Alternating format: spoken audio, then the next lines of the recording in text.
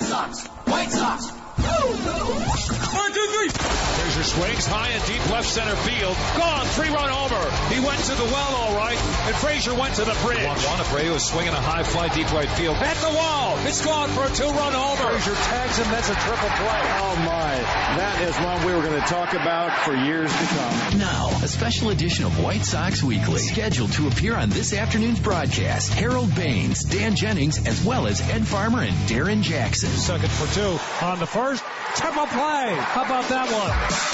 Live from the Hilton Chicago, it's special coverage of SoxFest 2017. Look alive, Chicago. On the proud home of everything White Sox, WLS AM 890. Now, here's your host, Connor McKnight. Into a very special edition of White Sox Weekly. I'm Connor McKnight. We are at SoxFest 2017. Thanks for hopping in. Thanks for joining us. And a big thanks to David Hochberg and the crew for leading off this extravaganza. We've got a packed lineup all throughout the afternoon as we have passed into those hours. We'll be here today and tomorrow. And we'll be joined, of course, by White Sox players and coaches, former players, greats, all that kind of good stuff. We'll also be joined by the entire station lineup throughout the 2 days. Bob Surratt and Marianne Marciano are here right now. We'll have Brendan Greeley of the Steve Dahl Show swinging by, and either Big John or Ray, or maybe both. It's entirely possible if the flu bug hasn't taken out the both of them. We'll have them around, too. But to lead things off and to get things going, I guess we can move down the seats a couple here. We've got White Sox great Harold Baines with us, as well as Bob Surratt and Marianne Marciano hanging out with us, too. Harold, nice to have you. Good to see you. How is SoxFest 2017 for you? Have you started the weekend in full, or you have a lot more to go throughout the rest of the day? Any other questions? Any other questions? Any other questions? No, everything's great. We got started actually Thursday. We had a big dinner with the sponsors. Nice. So it's going well. And you, your role's changing a little bit here over the last year into this year, kind of changing some, a little less travel, but a little bit of work with the team too. So as you change, kind of the squad changes some too. A lot of changes for the White Sox in the last month and a half. Maybe that was the reason. I don't know. I don't think you were the reason. No, it was time to make a change for my body and for my family. You know, I have fortunate enough to have 4 kids, and they all decided to get married in 2 years. So I've been busy with that. So you've had 4 weddings in 2 years? Yes. 4 weddings in 2 years? Yes, 3 girls and a boy. Are you paying for the boy's wedding, too? Yes, I That did. is not fair. Aren't you supposed I to just agree, pay for but the girl's wedding? Not when your wife runs everything. Choices are All right. Yeah, no, that makes sense. Harold, nice to meet you. Thank I'm you. Marianne. Bob. Yeah, I met Bob. Yeah, Bob thinks you should be in the Hall of Fame. I appreciate that, but I can't really. I also think that Harold and I have a lot in common because, I've been known to work at the various TV and radio stations and then leave and then come back to the same station again and again and again. Only 3 times. Yeah, well, you were at the Sox 3 times. Right. I've only been at WLS 2 different times, but I was at NBC 5 3 different times. So. Well, I actually did it with 2 teams. That's right. The Baltimore Orioles and the White Sox. And each time you come back, does it seem like an entirely different new organization? Not really. I mean, I always felt the White Sox was a family. I got drafted in 1977, and they treated me like a son more than just a player. Jerry's a very special individual, and I'm from Baltimore, so it was like going home after 14 years to play and sleep in my own bed. Did you get to spend some good quality time with Minnie Mignoso? I did. Yeah. It was like a second father. Yeah? Tell me about that. Very special loved man. him. I mean, I couldn't understand him. You know what? I couldn't understand him in English or Spanish. Well, I know a little bit of poquito Spanish, but he was a great man. He treated me as one of his sons. I played with Orestes, one of his sons in the minor leagues, but Minnie was very, very special man to me. The last time Bob and I got a chance to speak with him, and he had made several radio appearances and TV appearances with us over the years, but I was really impressed because I think it was probably the last year of his life, and this man was still doing 100 sit-ups a day, every single day, even until the end. He was doing How sit-ups. old was he? Nobody knew how old he was. He claimed to be, at that time, what, 89 or something? Is that like saying 39? Well, he had 89. a kid at 60-something. Right. Oh, Connor, you can do like 200 push-ups. Yeah, give or sit-ups. take. So Yeah, he would do time, right? So he would Exactly. do these sit-ups, and then he said it was his routine before taking a shower. Really? So sometimes if he had to take a shower twice a day, which he often did, he would do it twice a day. Well, something that could be false because if the White Sox won a game, he didn't change his clothes. That's how superstitious he was. Really? Really. What were his other superstitions? That was his biggest one. I mean, you want the White Sox to win. So, if we won 10 in a row, you saw the same outfit every day when you came in the clubhouse. What are your superstitions? I don't really have any. I just try to stay healthy enough to get on the field. That's very hard to do. If he's not changing his clothes, it's I know I'm everybody not wants saying to he's win not ball washing games. them. Well, that's what I had to ask.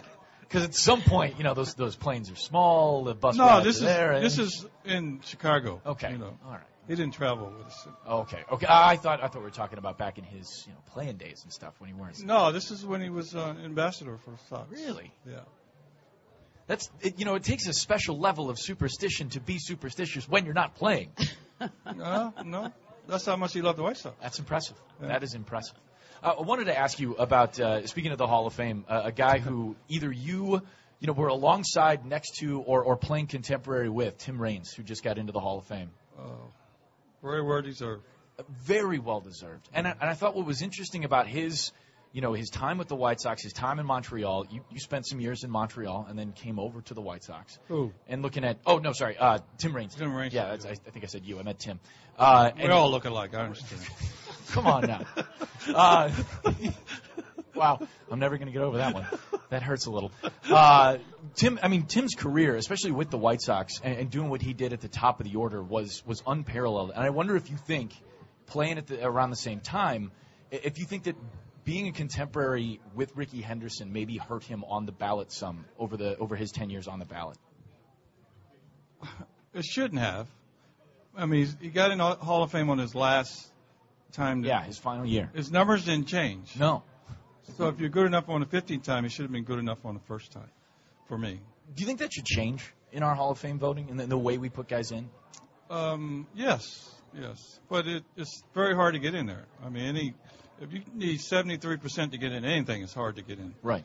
So, but I don't really know all the ins what goes along with that, so it's kind of hard to comment on it. Well, like any voting, there's politics involved, and there's sports writers who are going to get, or baseball writers who have their opinions on guys and players and personalities and whatnot. But I'm with Harold. I mean, if you're on the ballot for 10 years, your stats don't change. It seems like if you're good enough the one time, you ought to be good enough, each and every time around, or the first time around. Well, I assume that the writers want to vote for a certain guy that particular year, so that might knock the other guy backwards a little bit. So that's the tough part of it. Yeah. What were your favorite things to do when you were not playing? In the wintertime or in the off in the season? wintertime? Yeah, when you were when it was off season. Like what would you like to do? If you have a family, you got to get to know your family again. Exactly. So that was number one. But I was an avid golfer, so I play a lot of golf. But number one priority was to get to know my kids again. Did they live in the same city as you did? Once they started school age, we had to set roots somewhere. And I'm from Maryland, so the kids stayed in Maryland. They came out once school was out.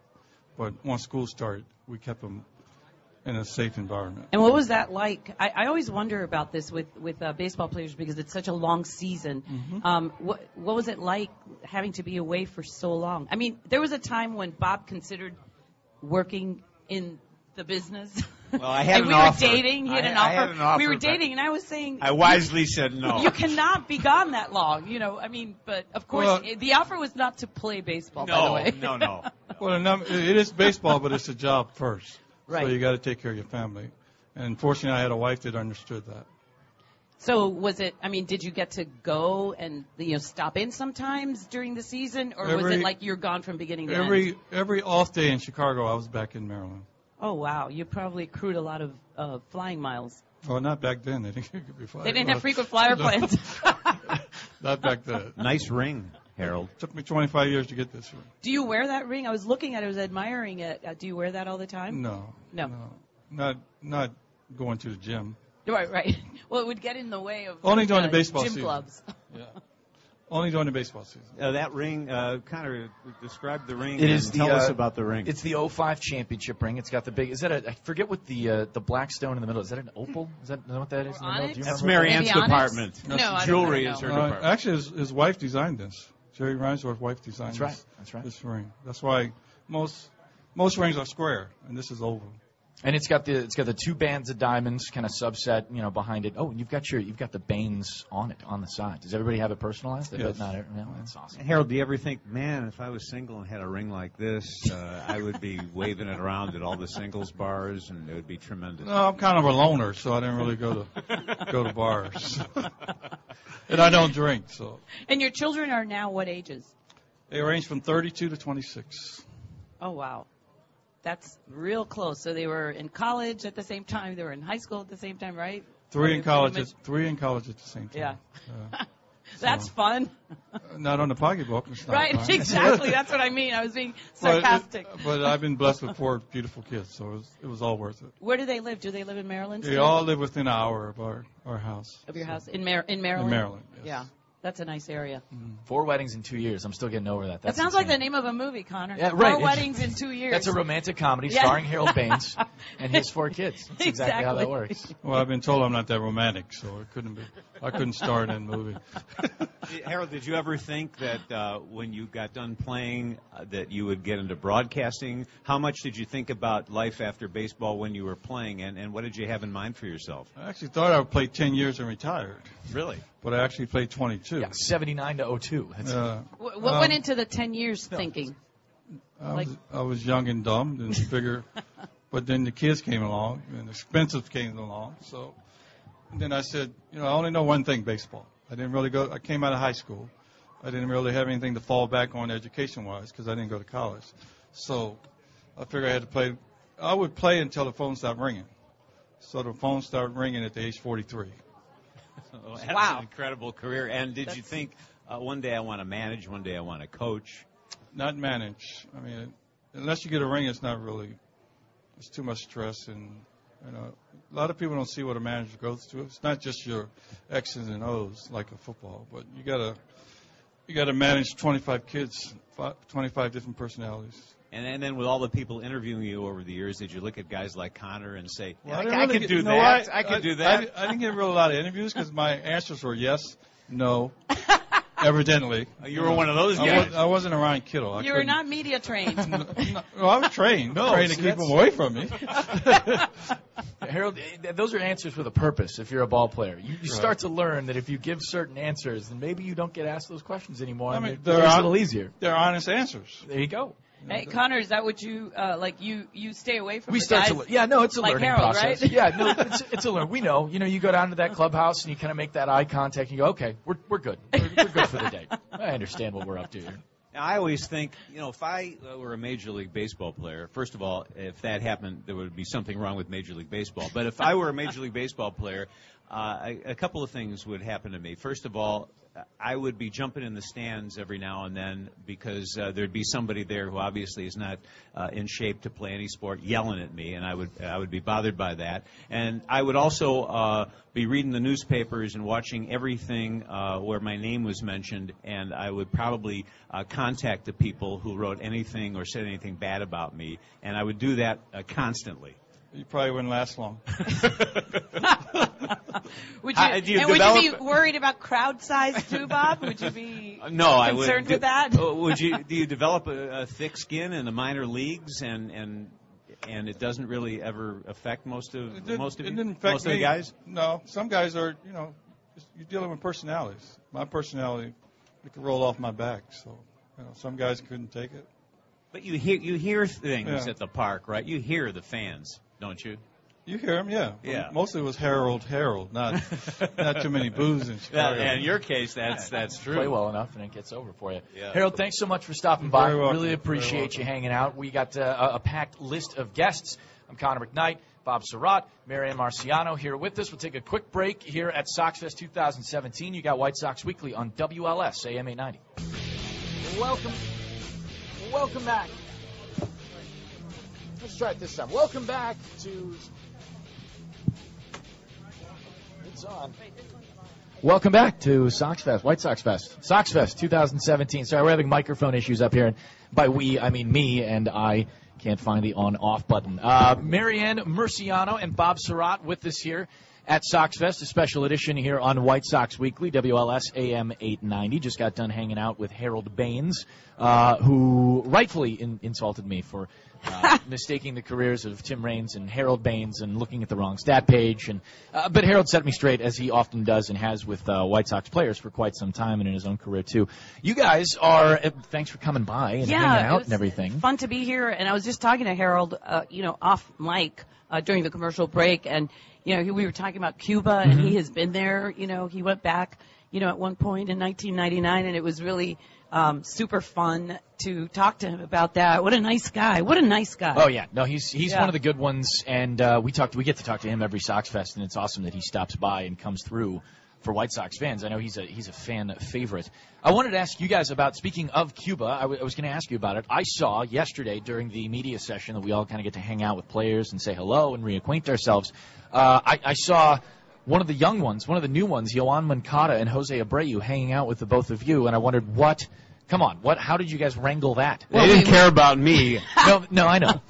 Well, we took him behind the curtain, and thank you, Connor, for having everything to do with making that happen, because we really appreciated it, because I don't know, my feeling is that when we first started talking to them, they were kind of like a little gun-shy at first. Sure. Do you notice that too? Sure. And I think, I was talking with Ricky Renteria, the new manager of the White Sox, who is himself, bilingual and a first-generation American. And we were talking kind of off mic about how I can't imagine how difficult it is to be yourself in a setting in a second language, in a language that you don't quite comprehend yet.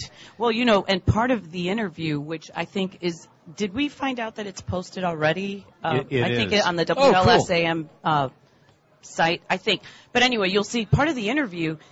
At one point, I said to Jose, because Bob was asking me questions to ask them, and I was thinking of questions that I wanted to ask them as well. And every time that I looked at Jose Abreu's face, he looked like he understood everything that was being said in English. But then I asked him, and he said, no, ask me, translate in Spanish. He might feel a little bit insecure about that. I think some of those guys are, like Jose Quintana yesterday had his conversation, and of course Jose's, his name's out there on the trade block. It's possible that he could be moved. A lot of White Sox fans have asked those questions throughout SoxFest, and Jose Quintana, I should say, not that Jose Abreu isn't, but a stand-up guy and wants to be there, and you can tell that he understands generally what's going on. But I think a lot of those guys want to have that interpreter there. Billy Russo does a great job with the White Sox of helping these guys out and making that transition just to make sure that nothing's missed. Right, because there are so many subtleties, nuances, and that, they obviously have to be understanding stuff because English is the spoken language. But, to be a young guy, those guys I think they're 21 and 29 years old. Yeah, Jose's 29. 29, and then Yoan turned 21. Just turned 21. Yeah, and I was asking kids.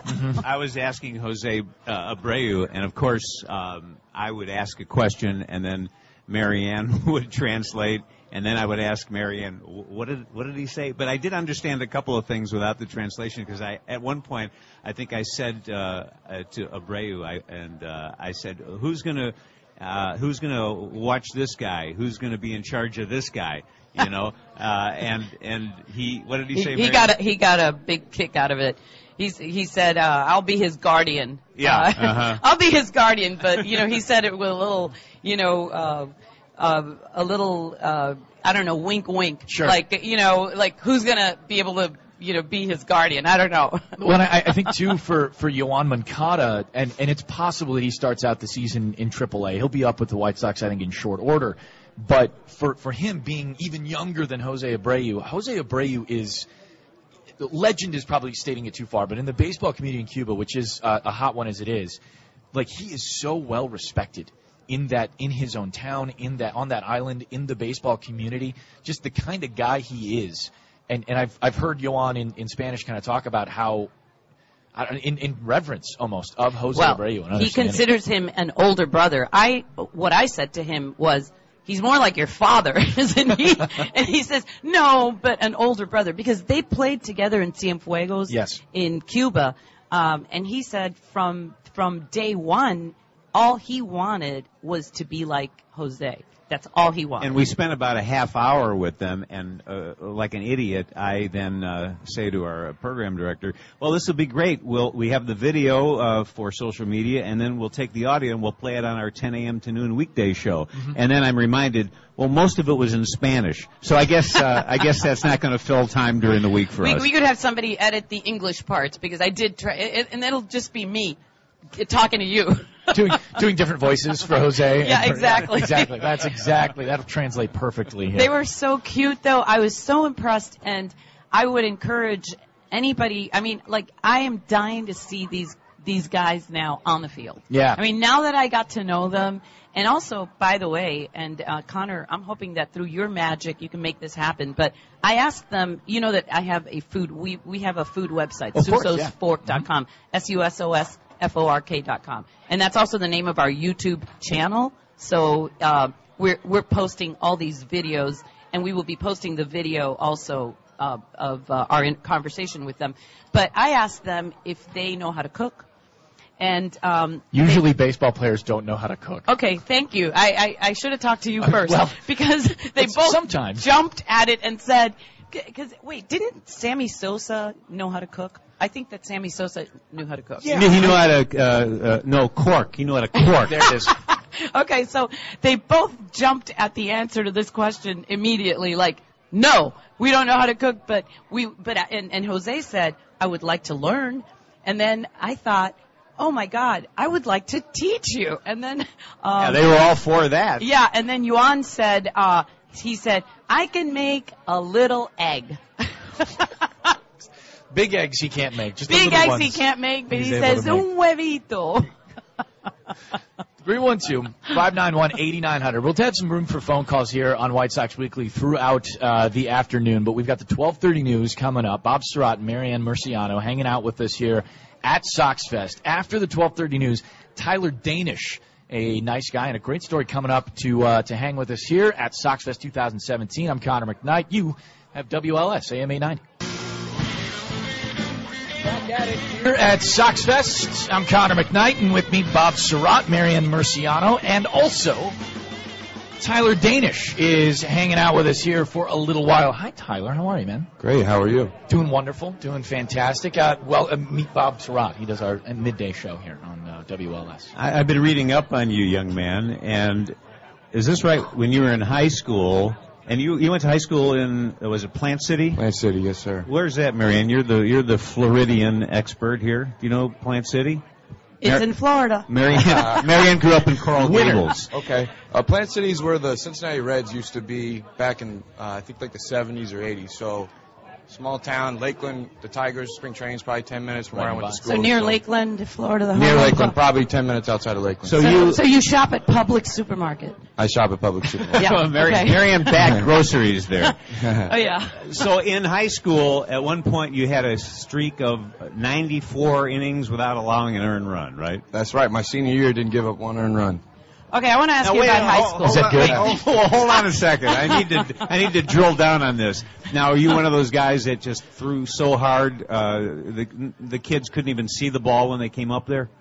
No. I mean, the district I played in that year, we had 4 first-rounders come out of that district, and they're all hitters. But no, I think the movement for me was my thing. That's my bread and butter to this day, and I think that's what it was in high school. What do you mean by that?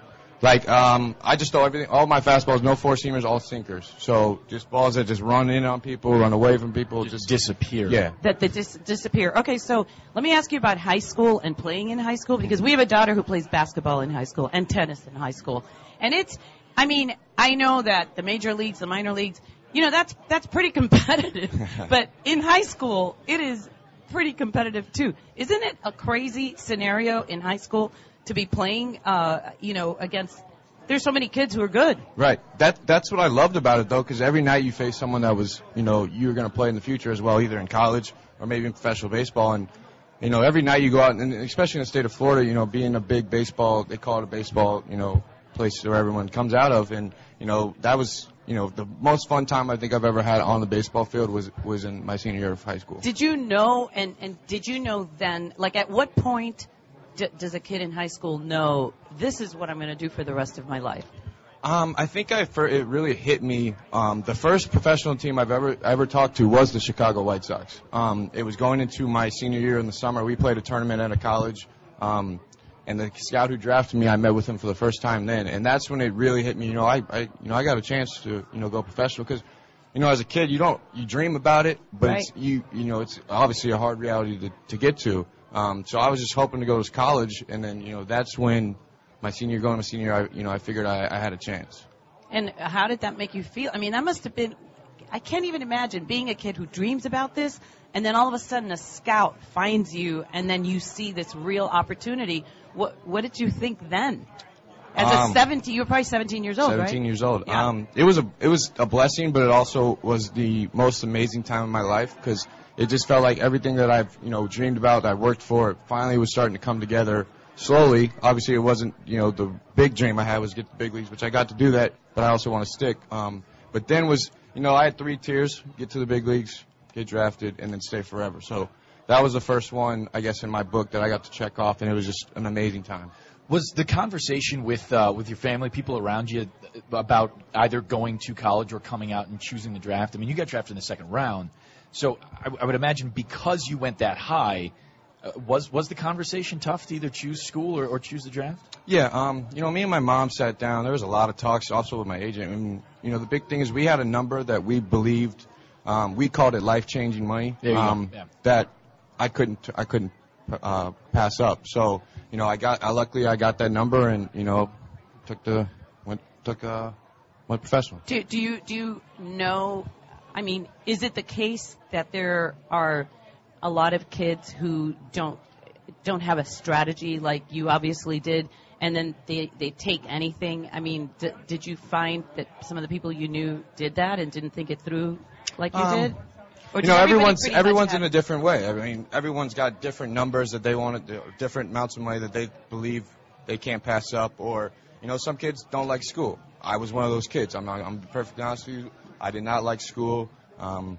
So that was another reason for me. I didn't want to go to school, but if I had to, I would have loved to. Because University of Florida was going to be a great school, and I was excited. Right, I am going to get a degree. I do want to go back and get that taken care of eventually. Don't know when, but I do want to get taken care of.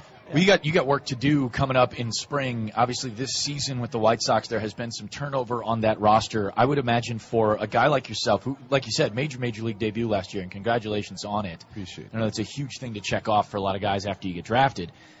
There's competition coming up here when you hit Glendale, and I wonder if this year is a little different for you than years prior, because they're jobs to go get. Right. That's the exciting part. I know everyone, all the young guys that are going to camp are excited because everyone has a good opportunity to, make that team or not. If you don't make it, at least show all the coaches what you have. Yeah. So it's going to be exciting. I know everyone's excited. I know a lot of the fans are excited. So, I'm sure everyone's ready to get this going, and I know for sure I am. Have you had a chance to sit down with or hear from or talk with Ricky Renteria? I have a little bit here and there. I know that man's on the run all the time right now. So well, and even when he talks to you, he's on. I mean, he's moving somewhere. He's got a purpose to what he's talking to you about. He's intense. He is, but I love the energy he brings. That's a great sign. For us, young kids with a manager with some energy is going to be a lot of fun. Wanted to ask you, too, about working with Don Cooper. I mean, you get up to the bigs, and you get to have that conversation. I'm sure Coop works with you at some points during spring, and you get that kind of talk from the pitching staff throughout the minors. But knowing that guy knows what he knows about pitchers, I mean, you've seen his work. You know what those guys go on to do. Was that just an eyes-open moment? Yeah, I mean, you try and take in everything he says to you, no matter what it is. You try and take it in because he's been around, so long. 100 years, 150 years, something like that, yeah. And so he just has so much knowledge that, you can take and just run with and learn from. I want to know when Tyler Danish got the word that he was going to the big leagues, I want to know what your reaction was, and then I want to ask you about how it was when you got in your first game. Because I'm thinking that certainly when you first come to the major league team, it's very intimidating. Was it for you? It wasn't intimidating in the locker room because I went to camp with the team for 2 years prior to last year, so I knew the guys a little bit, and they were very welcoming. When I got the call, I was actually watching a Netflix show. We had a day game that day, so I was about to go to sleep, which is crazy because I think the week before someone was asleep when they got the call up. Wait, were you watching Prison Break? How did you know that? Because I was going to ask you, because I've been doing a little research on you, and I was going to ask you about that because I was wondering if you've ever seen Bob's appearance on Prison Break. You know, on Prison Break? I was a reporter, but if you blinked, you missed me. Well, I might have to go rewatch that then. But yeah, Season 3, Episode 7, Bob Surratt in the left-hand corner. So you're watching TV, and Prison then you Break. get the call? I do. It was probably 11:30 at night, and manager calls me and says, "Hey, what are you doing?" And I said, "Just watching Netflix." She said, "What are you watching?" I said, "Prison Break." There's a guy on here who says he should win an Academy Award or an Emmy or something. His portrayal of a TV news anchor is fantastic. Yeah, right? And Bob so Surratt. his next comment is, "Well, you're going to remember this episode for the rest of your life because you're going to Chicago tomorrow." And that was, I didn't know what to say to him. I said, "Are you serious?" And he said, "Yes." So I called my mom, and thinking my mom's going to go crazy. And she just says, "Oh, that's cool. I'll look for some flights." And I'm like, I'm shaking, I'm nervous as can be, and she's calm as can be. And I'm just like, wow. Do you have siblings? No, only child. So your mom was going to move to wherever she was going to find a place. She got there. She got there the next day. She flew in, and she stayed for the whole week. So I'm glad that she got When it. you get to the mound for the first time, and you're in that game, and you're walking out there, what goes through your mind at that point? How do you calm down? I tried, but didn't really work. I just remember I got on there, and once it started, I just blacked out, to be perfectly honest with you. I remember a little of it, but not a lot. I was just, so nervous, and it was amazing time and amazing atmosphere because we had the Royals in town. I think we had a sellout that day as well, so it was just, altogether a perfect setting. Well, you came up out of Double-A, too. I mean, you got that call in Double-A. Some people come up out of Double-A, but it's fairly rare. I imagine you never expected to come from Double-A. I mean, that was always the goal. Going into last year, be good enough and get up. Yeah. And Bobby Jinks was in there the next day That's or true. the week before, and he said that he told us the same story. I came up from Double-A, so you're not far away. And a week later, there it is. And it's definitely, you have to remember that they called you up for a reason. They believe you should be there, and you need to believe in yourself that you can be there and pitch well and do what you need to do. I've got a ball in my hand here. I play catch with I play catch with our 16-year-old daughter, and I also still, if I can find somebody to play fast pitch with me against a wall, I'll still do it. I'm one of the few guys who still throws a screwball. How come nobody throws a screwball anymore?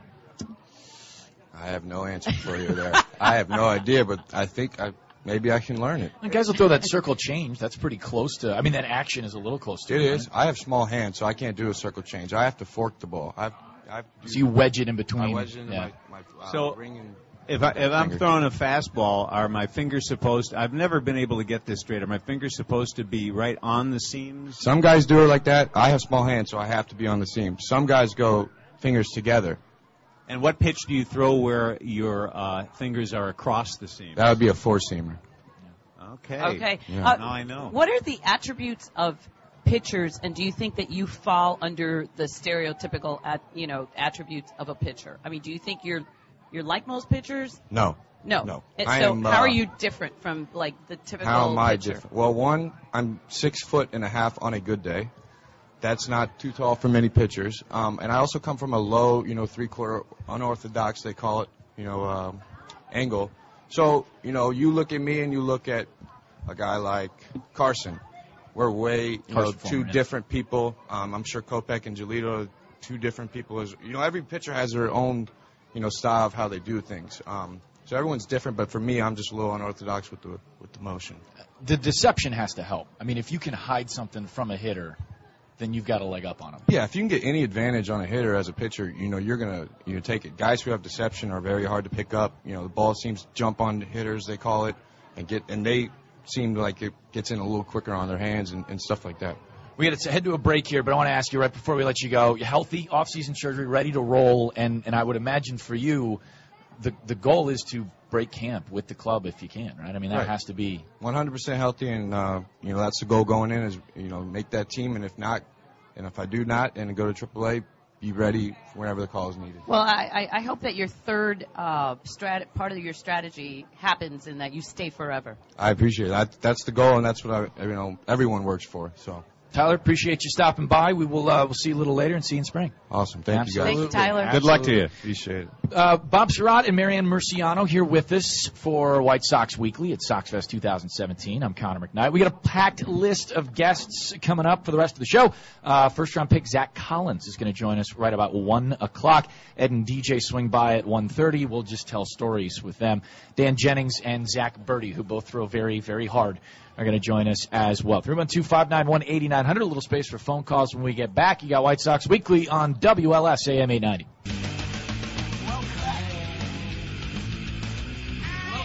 To White Sox Weekly here at SoxFest 2017. I'm Connor McKnight, and with me, Bob Surratt and Marianne Murciano of the Bob Surratt and Marianne Murciano Show from 10 until noon on WLS AM 890. It was convenient that you guys were hired to do the same show. Yes, it is. It really works out a little easier. And I should point out before we go any further, because people do come up to me and, give me the business about being a Cubs fan, and over the years they know about my connection with that team. Let me just say, first of all, there are too many people on that bandwagon right now. So it is an overloaded bandwagon. Yes, and also I want to make a little bit room for some new people. And also, I feel in some ways that a lot of my work for the Northsiders has been accomplished now. And since since they won it all last year and the Sox haven't won it all since 2005, I thought maybe I'd help out a little bit on the South Side this year. Because Bob takes complete credit for the Cubs winning the World Series. Yeah. Well, it's good. I mean, as the White Sox slowly start to rebuild and bring in a bunch of young talent, we need talent on the fringes too. Guys like you and me. And don't call Bob on the fringe. That's what we need. That's exactly right. I'm on the fringe. That's exactly how we're going to help build this. And I've said this many times over the years on TV and radio that it's fun to be in a city where you have different ballparks. You have the National League, the American League, and we always have enjoyed taking the family out to whatever it's called, Comiskey Park, the Cell. Guaranteed rate. Thank you. Yep. And they do a great job, really. I especially always love those fireworks nights, and the food is always Saturday great nights, out there. yeah. Yes. So it's just fun and I'm one of those guys who can travel around the country and go to a Major League Baseball game anywhere and enjoy it, which I don't know that the NFL, the NBA, the NHL has that kind of appeal, does it? It's not the same draw. It's an everyday thing that baseball is, it's both a grind and kind of this blessing that it's always there for you. And players talk about this a lot too, and I think it's, whether it's Tyler or whether it's Harold Baines, years before when he was playing, tomorrow's game's coming, regardless of what you did yesterday.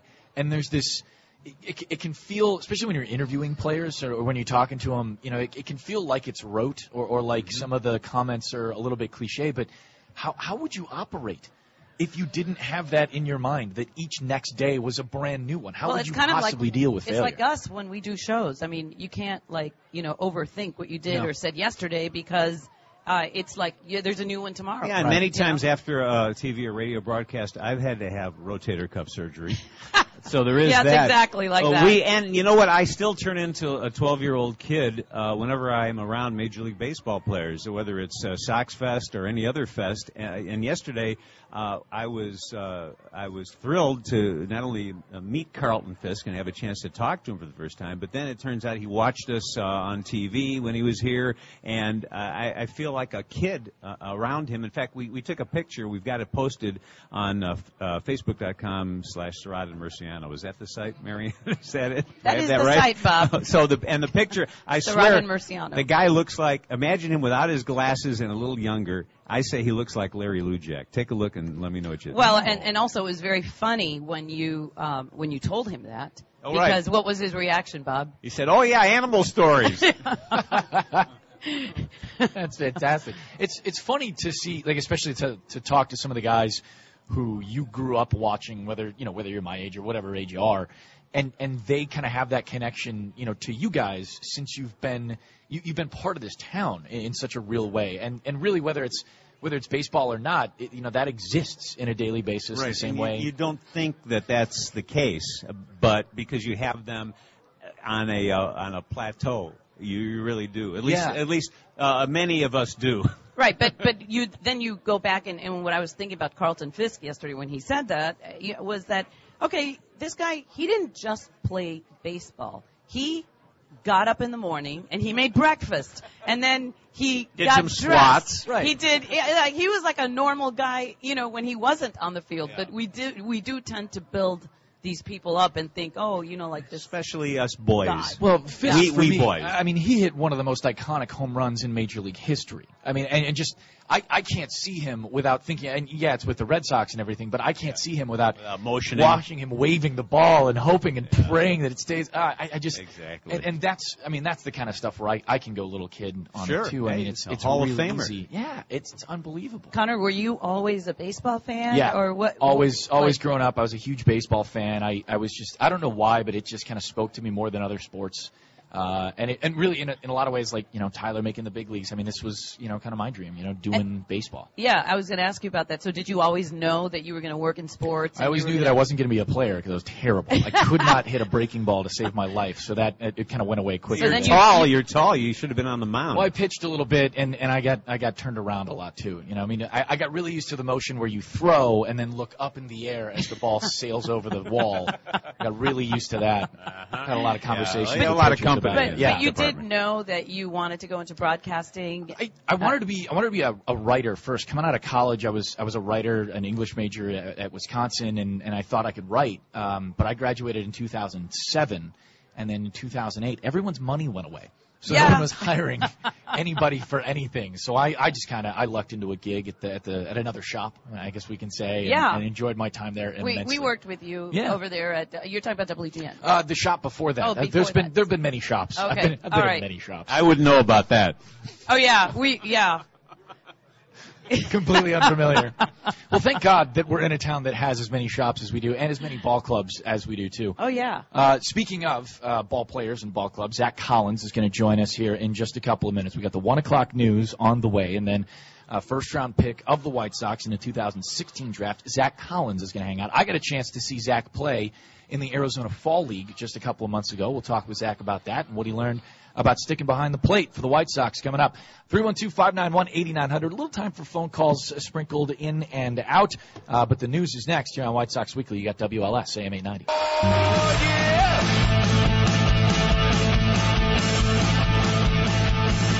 Welcome back to White Sox Weekly here at SoxFest 2017. I'm Connor McKnight, and with me, Bob Surratt and Marianne Murciano. We are joined by first-round pick of the Chicago White Sox, a man who did a little catching in the Arizona Fall League and throughout the minors, played his college ball in Florida. Zach Collins is with us here this afternoon. Hi, Zach.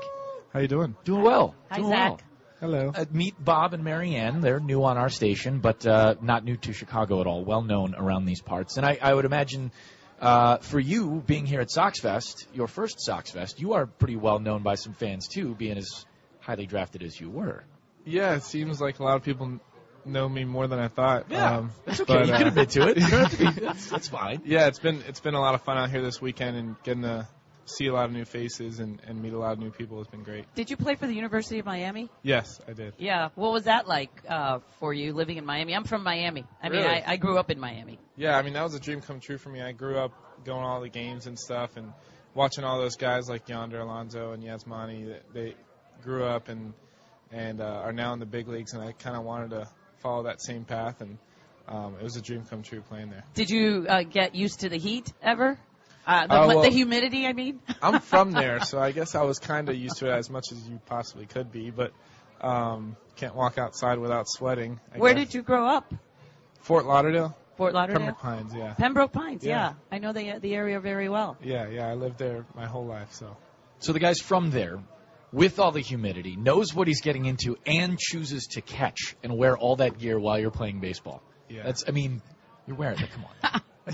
How did you get convinced to do that? Because you pitched, you played infield positions, and then catching came a bit late, didn't it? Right. I grew up playing shortstop and third base, and pitching also kind of did the whole thing. But I don't know. It just hit me at like 13. I just really wanted to catch, and I guess I kind of got bored just like playing with the dirt at third and short. And, you're definitely in the game a lot more when you're catching, aren't you? And then you you knew that you would have to eventually, like in your life, you would have to do a lot of squats. Yeah. Right? For sure. A lot of body weight squats. Yeah, and you were okay with that? Yeah. I hate doing squats. It gets easy as you go. It does. How are your knees? They're perfect. So do you put the weight on your heels more so that you don't mess up your knees when you're doing that? I mean, do you have time to think, or are you just trained? Yeah. Is it like muscle memory? My first year catching was rough. My knees were like absolutely killing me, and I was like, I don't know if I could do this. But I guess after that first year, you start getting used to it, and like ever since, my knees haven't hurt like at all ever. And what is the antidote to doing that? You know, like what's the opposite? Of, like, what do you do to relieve the stress on the knees? Well, there's a lot of new technology now, as you probably know, but before, just Advil and massage. And now? Now they have these new machines called Normatec machines where you like put your legs up and they look like space boots that like go all the way up to your hips, and they like, I guess, rotate the blood in there and stuff like that. It feels amazing. You're kidding me. Really? It's pretty much just a massage.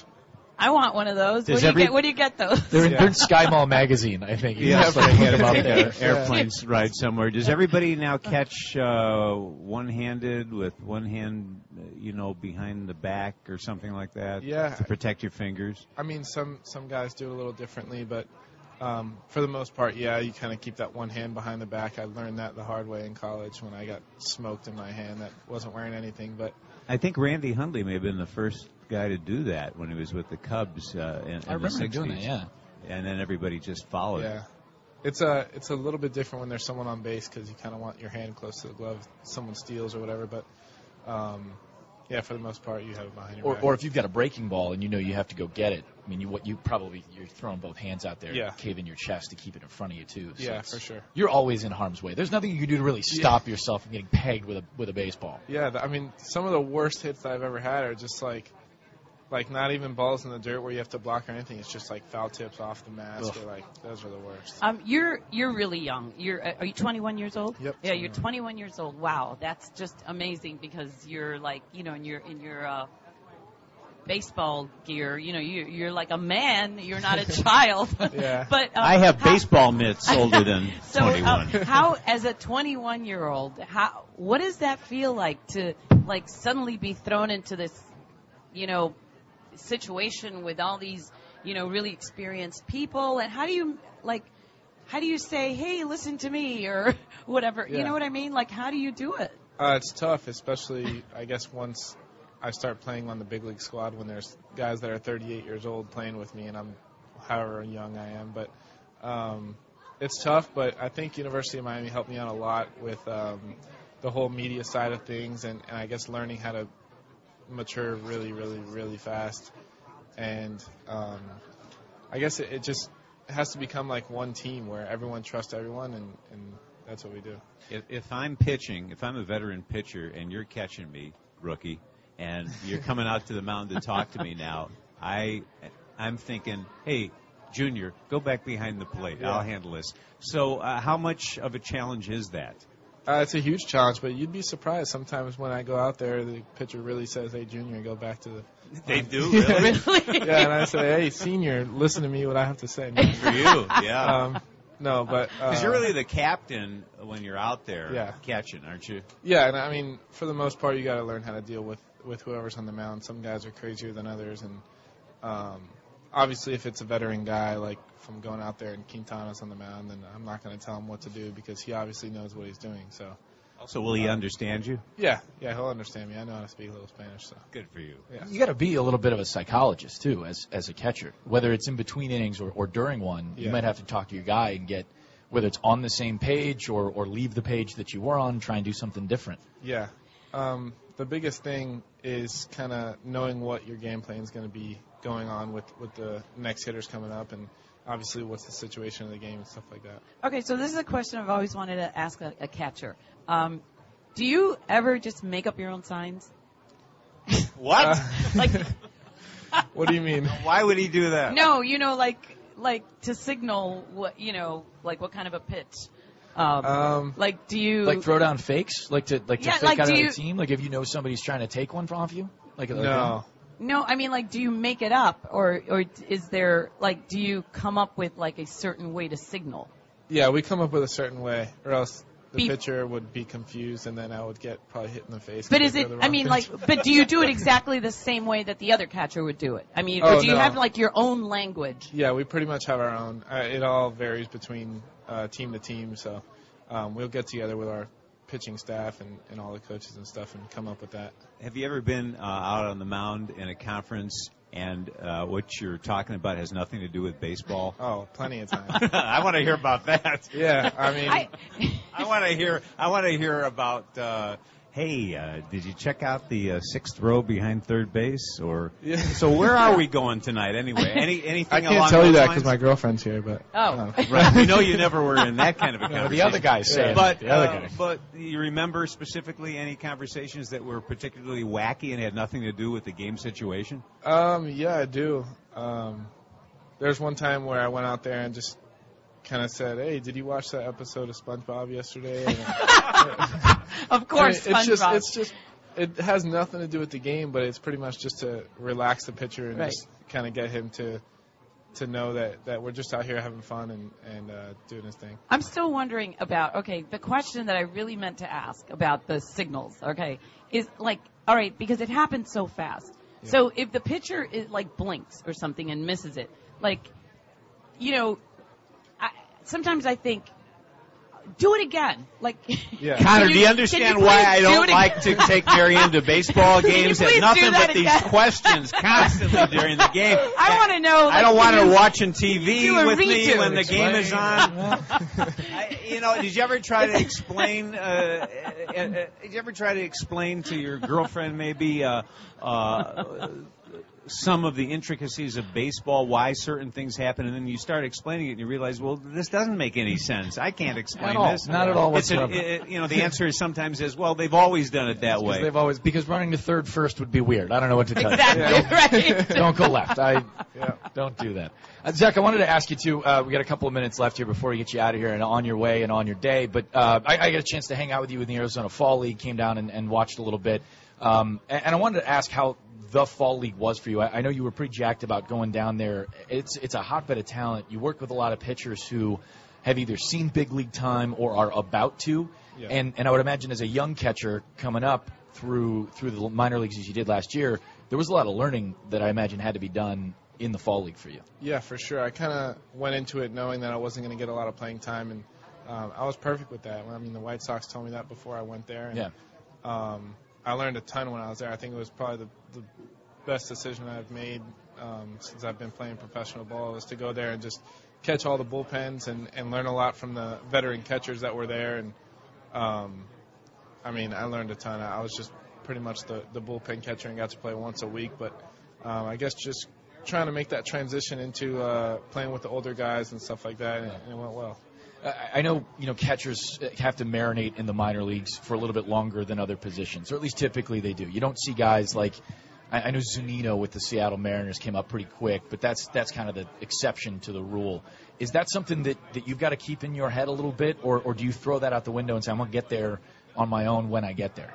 I'm not really too worried about making it to the big leagues like as soon as possible. I mean, this whole White Sox rebuild thing is going to be big for us, and I think whether it's tomorrow or in 10 years, I think we're going to get a championship here, and it's definitely going to be a lot of fun. And I'm just kind of learning as much as I can now for when I get to the big leagues, I can be ready and stay there. I'm not trying to go back up and down and all that kind of stuff. So whether it's this year or the following year, whenever it is, I'll be ready. So. Zach, best of luck. Really appreciate you stopping by. Have a great spring, and we'll talk to you in a little while. Okay, thanks. Thanks, Zach. It's great to meet you. And Zach, Marianne wants you to explain the double switch to her during the break. Yeah. Good luck. We wish you lots of luck. Thank you. All Zach right, Collins, first-round pick of the White Sox, joining us here on White Sox Weekly. We got a quick break, and we'll hang out with Bob and Marianne just a little bit. Brendan Greeley is going to join us, too. Ed and DJ are coming by just to tell stories for about an hour and a half a little later on. I'm Connor McKnight. You got White Sox Weekly on WLS AM 890. Welcome back to a very special edition of White Sox Weekly here on WLS AM 890. I'm Connor McKnight, and we are hanging out with the stars of the station throughout the afternoon. Bob Surratt and Marianne Murciano here with us. We're also hanging out with the stars of the White Sox, and a big thanks to them for getting us all these awesome guests throughout the course of SoxFest. We've had Rick Renteria. We've had Todd Steverson yesterday. Nate Jones was hanging out with us. Eric Soderholm of the Southside Hitmen. Tim Anderson, Tyler Saladino, Harold Baines, Tyler Danish, Zach Collins. Coming up at 1:30, Ed Farmer and Darren Jackson are going to hang out. Dan Jennings and Zach Birdie. So a couple of guys who throw real hard. And then Sunday we've got a whole lineup full of stars as well. But guys, it's been fun hanging out and really cool. I'm glad you guys were able to make your first SoxFest. I know. No, I think maybe the microphone is, I don't know. It's like the city council under Mayor Richard M. Daley. When they've had enough, they just turn your microphone off, Marianne. That's how it works. Maybe the battery died. We'll get you a new one. We'll go to Brown. We'll go to the Brown microphone. Actually, truth be told, I have sneaked into a SoxFest or two over the years. You know, I mean, people do, sort of give me the business about being a Cubs fan. But I do love baseball, as we discussed, and I've always loved going to both parks. And I think, as we mentioned on our midday show yesterday on the station, I think it's different when you get older. I remember being a kid growing up on the north side in Albany Park, and I'm old enough to remember 1959, and the Sox won, and I had to go into hiding as a Cubs fan in the neighborhood at that time. But then you grow up, and you kind of appreciate both teams, and you should anyway, or else something's wrong with your life. I have a question for Connor, though, because in the little time that Bob and I have been here today, we've talked to, a few of the players, a couple of really, really young guys. Yeah. And now you're going to be going to Arizona, and you're going to be watching these kids playing. Right. And, tell me about, is there, I know what they're all saying the right thing. Well, if I don't make it, that's fine. There's next year, and whatever. But is there a lot of heartbreak that goes on? I think for a lot of those kids, especially with a roster that the White Sox have now, there is an expectation that you have to have. They just, you get to this level and you're just naturally competitive. You can't be a Major League Baseball player or a guy on the cusp like Tyler Danish or like Zach Collins and not have this almost insane competitive streak in you, right? I mean, sure. You've almost been weeded out. So no matter what they're saying here now, I mean, there is, if they don't make it up, it's going to be heartbreaking. I think, there are different expectations for some guys, but, for some of the younger guys. But at some point, having Ricky tell you that, you're going down to the AAA camp and you're not going to be one of the 25 that breaks it, it can be, I wouldn't say crushing, but it'll be a disappointment for some guys. But I think a lot of them understand, and this is how baseball always works, you don't finish the season with the same 25 as you started.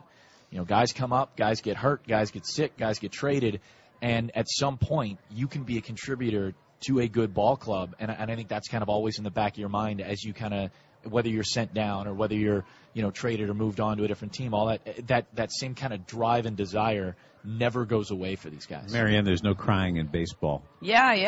I know there isn't, but still my heart goes out to them because they're young and they don't have the experience that in life that they can't, because when you're in your 20s, you still, you feel things in a different way than when life has beat you up and you're 40. And we're going to see some of that. We're going to see some of that beaten up, I think, in spring training, so to speak. There are guys. There's a lot of competition in some roster spots for the White Sox, and I'm actually really looking forward to it because I've seen spring trainings before where maybe there's 4 guys battling it out for a center field spot like the White Sox might have, and that gets to be good competition, and it breeds better ball players down the line. I think a lot of those guys could benefit from a spring like they may have. Sure. Now, Marianne, the interview that you conducted mostly in Spanish yesterday, but also in English. Are we going to eventually see that somewhere? Well, there's two versions of it. One is the one that I think is already on WLS.com. WLSAM.com. Yeah. That's posted there already. It's just like the raw video.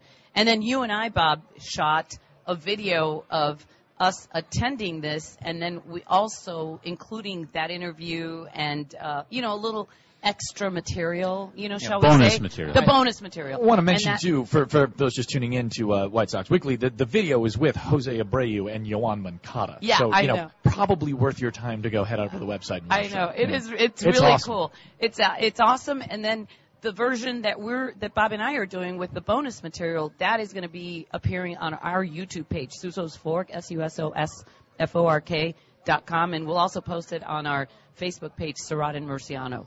So you can find that there too. Don't worry, we will be talking about it ad nauseum on our show weekdays on WLSAM from 10 to 12. Yes, we will in the daytime. Guys, thanks for stopping by. Hey, really Connor. appreciate it. Always Great good to be having with you you. at SoxFest, and Thank we you, will see Connor. you on Monday. Connor, and I have to say, you do such a great job. Thanks. I'm so happy that we're working with you. Thanks. I'm looking forward to it, too. It's going to be a great season for the White Sox. Should be a fun one. We can't wait to get started. Coming up, we got the 1:30 news. Brendan Greeley, the Steve Dahl Show, is going to stop by, and plenty of White Sox Fest going on here at SoxFest 2017. WLS, AM 890. Welcome back to a special edition of White Sox Weekly here at SoxFest down at the Hilton on Michigan Avenue, and we've made the line change. We've made the shift change, so to speak. Mm-hmm. I'm still Connor McKnight. I haven't changed at all, but Brendan Greeley of the Steve Dahl Show is with us. Hi, Brendan. Good to have you. Hey, great to be here, Connor. Absolutely. And, representing the Steve Dahl Show. Steve couldn't be here. No. But, you got to represent. Yeah. The stars of the station coming through, and the stars of the White Sox broadcast coming through as well. Darren Jackson and Ed Farmer joining us. Ed's on his way up. DJ's here. Hi, DJ. Well, hello, Connor. Yeah, no, Ed will make it here. It's at his convenience. Yeah.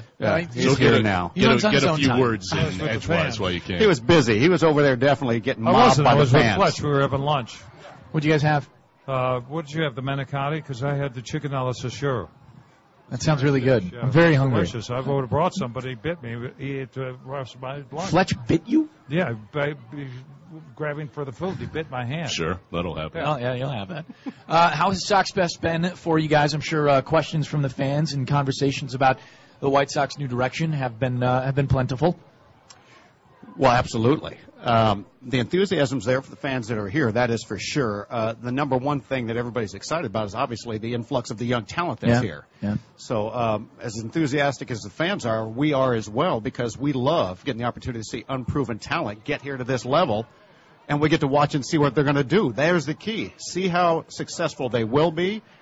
The potential's there. Now let's see if they live up to it. I was just talking with Ed. I remember talking with you yesterday just at the sit-around here with the media and some of the new players. I didn't realize that Lucas Giolito was built like a he's a massive dude. And I know you scouted him a little bit, too. I did. I saw him in high school. He had that body in high school. He didn't? He did. Oh, he did? Yeah, he was like that. It's a huge Threw 101 miles an hour. Unbelievable. And he had a slider that was 50 as average major league slider. He was throwing it at 65.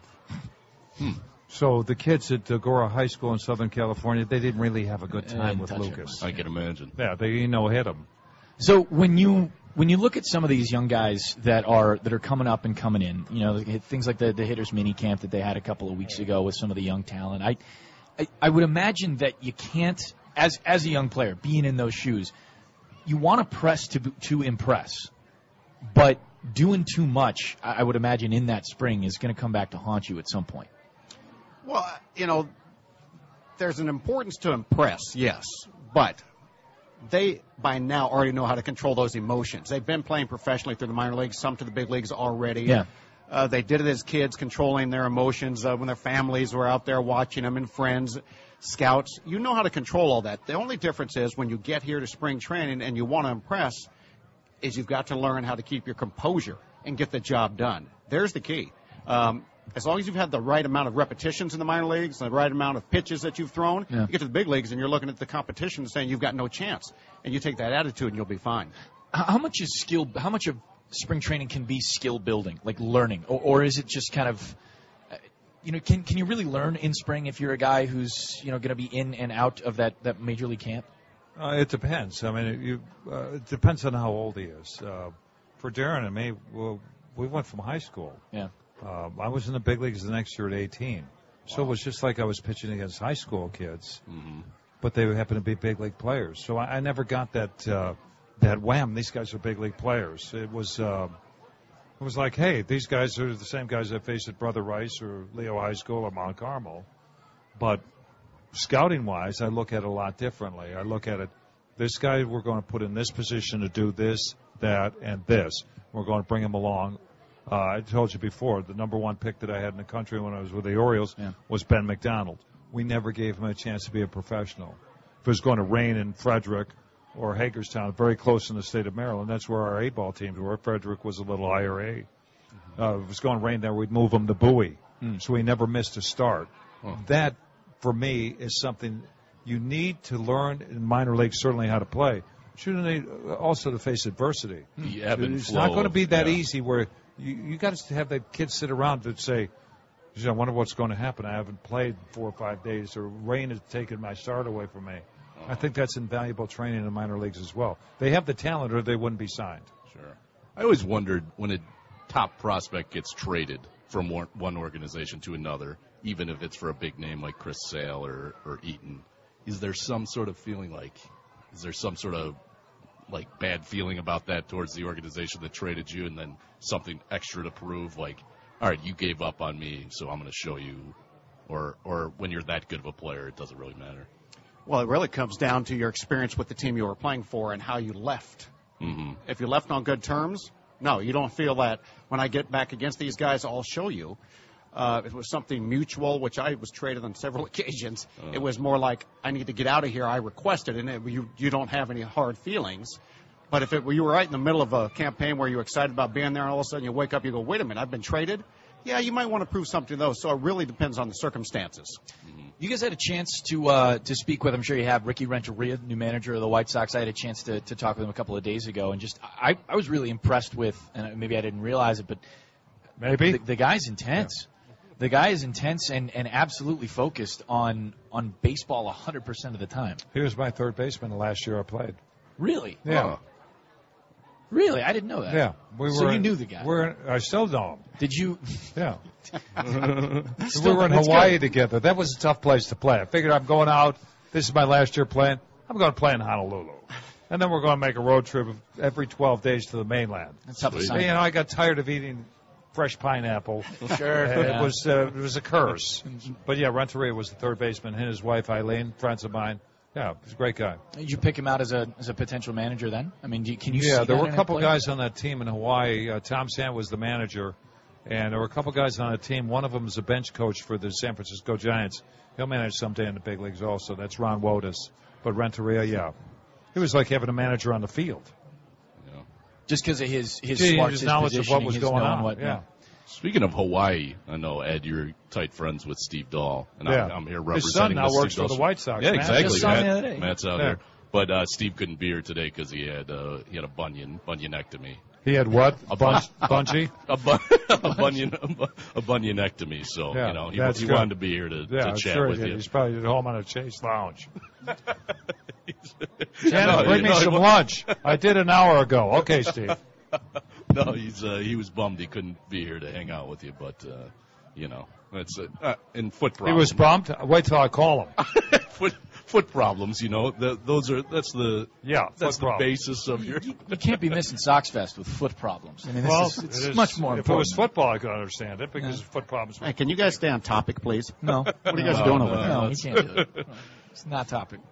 What about a major league manager, or what about Rick, makes him different from other major league managers? Why was he, in your opinion, since you know him as well as you do, Ed, why was he the right pick for this club at this time? Well, his knowledge of the game, number one. That outweighs everything. Also, we have an influx of Latin American players and Cuban players. I've been to Dominican, I've been to Puerto Rico, been to Mexico, been to Venezuela. When I go to their country, they're more than generous with me. Mm-hmm. It gives them an edge now. They can go and talk in their native tongue with Rich Renteria, where they may be, sometimes when you're young and you come to the big leagues, for all of us, we're a little timid about approaching a manager. Mm-hmm. All of a sudden, the manager starts speaking your native tongue.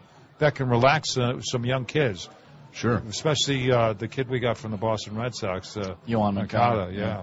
This guy's, I've read the reports on him from a few people, not necessarily with our organization.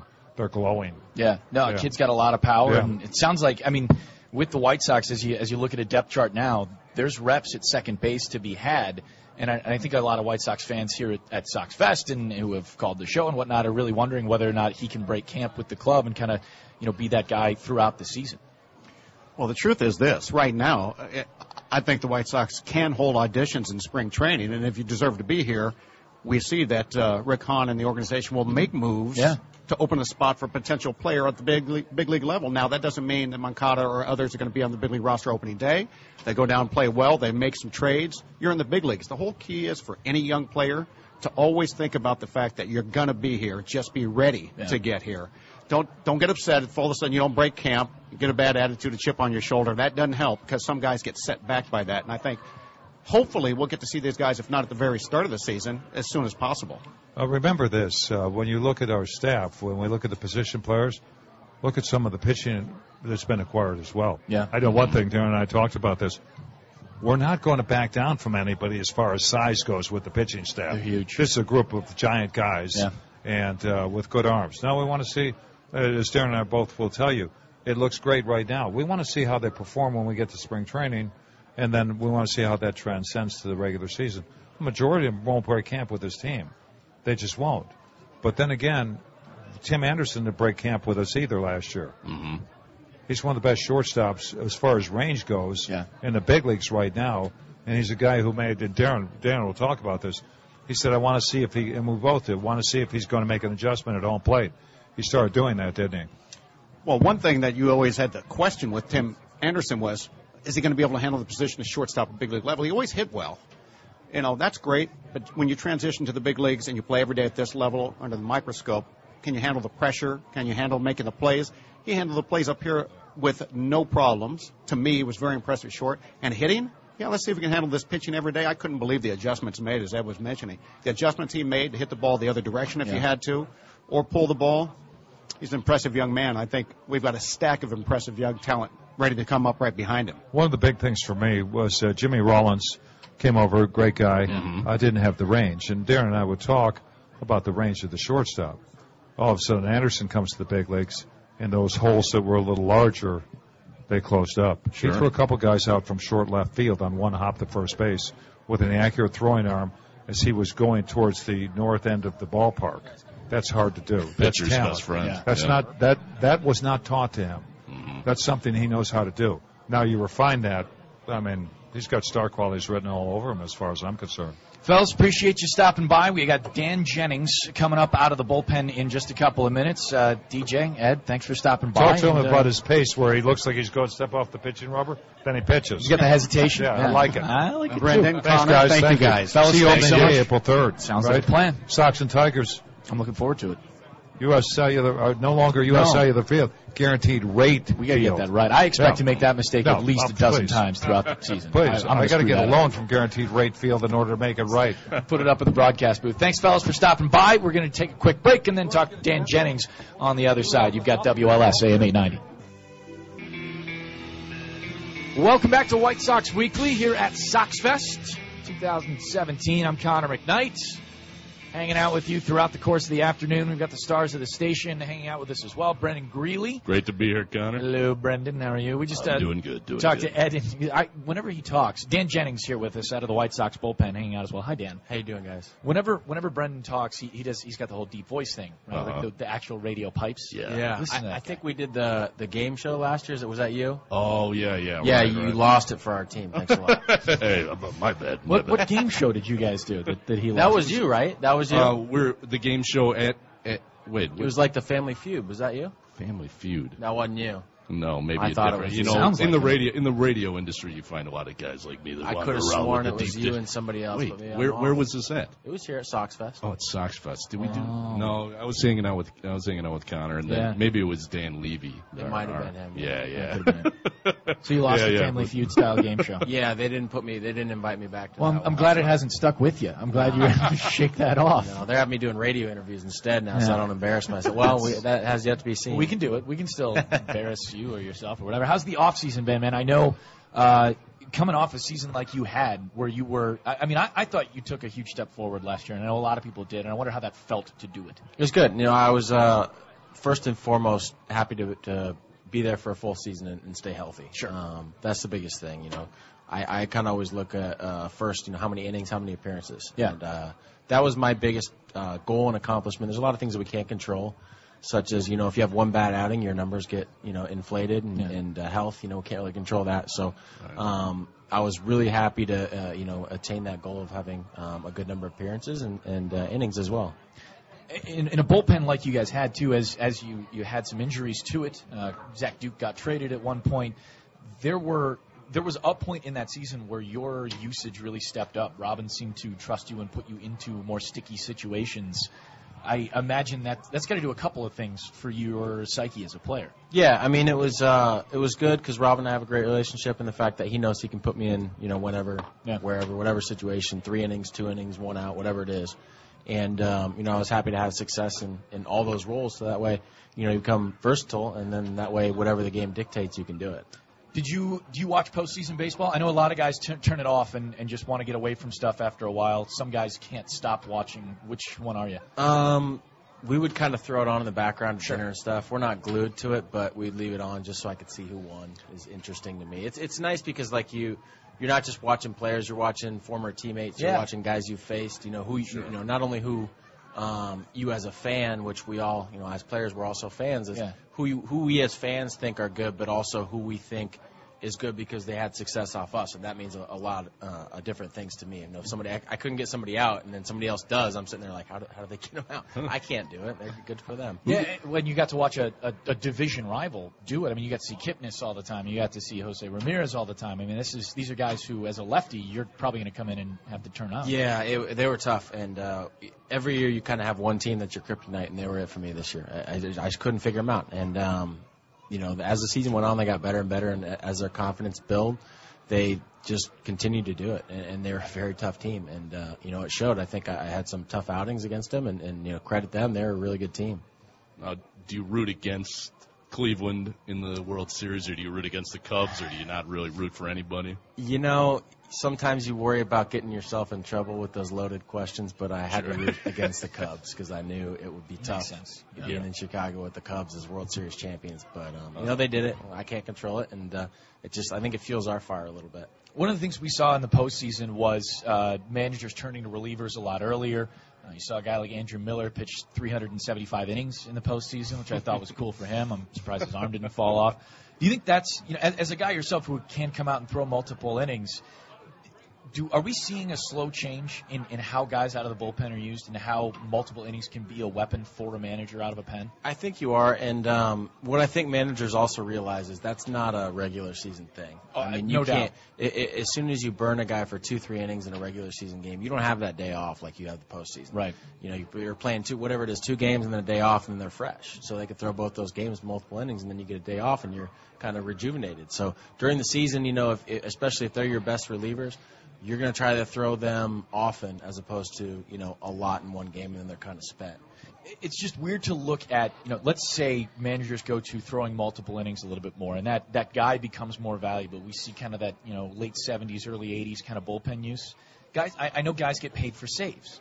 So if a guy were really good like this but didn't have the saves, and that's going to affect him, could affect him in the pocketbook. And I wonder if that's, it's a weird place to be as a reliever. Yeah, and, you know, who knows which way the game will shift. Right. I mean, maybe that will become more valuable in the future because, you know, as a guy like me who I've kind of, you know, thrived in my career throwing multiple innings in the past, you know, to me, you know, if I'm going out and throwing 2 innings as opposed to 1 out, the 1 out is more valuable on paper, but the 2 innings to me, it's like I exhausted more, I threw more, you know, I got more people out, you know, it's a heavier workload. So obviously to me, in my mind, it's, it's more valuable for myself to do that. But the game is what it is, and saves, holds, all that stuff, wins, all that stuff's important. And at the end of the day, I get it, because at the end of the day, it's about winning. And if you're throwing 2 innings in a losing effort, then it doesn't really do much for the team. You just kind of get through the game. That's what you're doing. Yeah. Well, bullpens as a group are notoriously goofy down in getting into some hijinks. A little squirrely. Yeah, you have a lot of time together down there in the bullpen. Is there somebody in the White Sox bullpen that's kind of the ringleader of the little games or whatever, or hijinks you guys might get into, or is it kind of as a group? We're kind of transitioning here ourselves. We lost a couple older guys. We lost Duke and we lost Albers, and those were kind of the guys we would pick on because we'd call them old, and what was it like playing in the 70s and stuff like that. Right. So now we're shifting a little bit younger. I was just talking to Nate, and I think he just turned 31 today, and he's up there, and that's not that old. God, you don't think about really. Nate's 31. Yeah, wow. and I think he's one of the senior guys. Yeah, D-Rob's a few years older than that. Yeah. So we can turn our attention to them, which is just fine. Everybody wears it, and they take it in stride, and it's good fun. You've had some. We got a chance to talk to Tyler Danish a little while ago. We've talked to a few younger relievers, and they understand that at some point at the back end of that bullpen, there's a spot for them to come up and maybe make an impact, whether it's out of spring training or whether it's a little later. What's your time been like with some of those young reliever arms? How do you view some of those guys that may make an impact? Like I said, we're shifting. We're getting into different. It's tough to see guys go because not only are they their teammates, they're people we spend a lot of time with. Like you said, we're spending hours a day with these guys. So it's always tough to see people go, but you move on. I mean, that's the nature of the game. You move on, and then you replace them with other people. And the best thing you can do is just try to develop a relationship. Yeah. So you're California guy, is that right? Originally, and that's what the misconceptions. I was only there for a couple of years, and then I moved to Iowa. So I usually say Iowa more over California. All right, I'm a Hawkeye graduate myself. Are you really? That's too bad. I'm sorry. I went to Nebraska. So all right. A little rivalry. All right, yeah. I'm a Wisconsin guy, so we got all 3 big teams. I was Big 12 almost. Oh yeah, that's right. You would have been Big 12. So that was tough for me to see. Not anything against the Big 10, but. I grew up watching the Big 12 in Iowa, and then I played in it, and then now they're Big 10. It was just different for me. It's weird to see Nebraska not play Oklahoma or Texas. It's just a really weird. I don't know that Nebraska-Rutgers rivalry is really rising. I was wearing for. He came up to me yesterday. He said, "Oh man, who won in basketball?" And I was like. Nebraska has a basketball team. Nothing again. Right. Again, I might get myself in trouble. That's fine. But I No. think the football score canceled out any other sport for the rest of the decade for the Rutgers. right. Sad season for Todd's Rutgers Scarlet Knights. Really sad. Dan, thanks for stopping by, man. Great to hang out with you. We'll let you go and get on with the with SoxFest. Stay healthy. Look forward to seeing you in spring. Sounds good. Thanks, guys. Absolutely. Dan Jennings, White Sox left-hander. He's Brendan Greeley. I'm Connor McKnight. We are here at SoxFest. And you've got White Sox Weekly on WLS, AM 890. Oh, yeah. Coming back with some hard rock. Can you bring me back with the deep voice thing? You got it. You're listening to White Sox Weekly, live from SoxFest 2017 with Connor McKnight. Special guest Brendan Greeley from the Steve Dahl Show. And I actually came bearing gifts. You brought gifts? Well, Who for? I hate showing up. For me? For you, for hosting.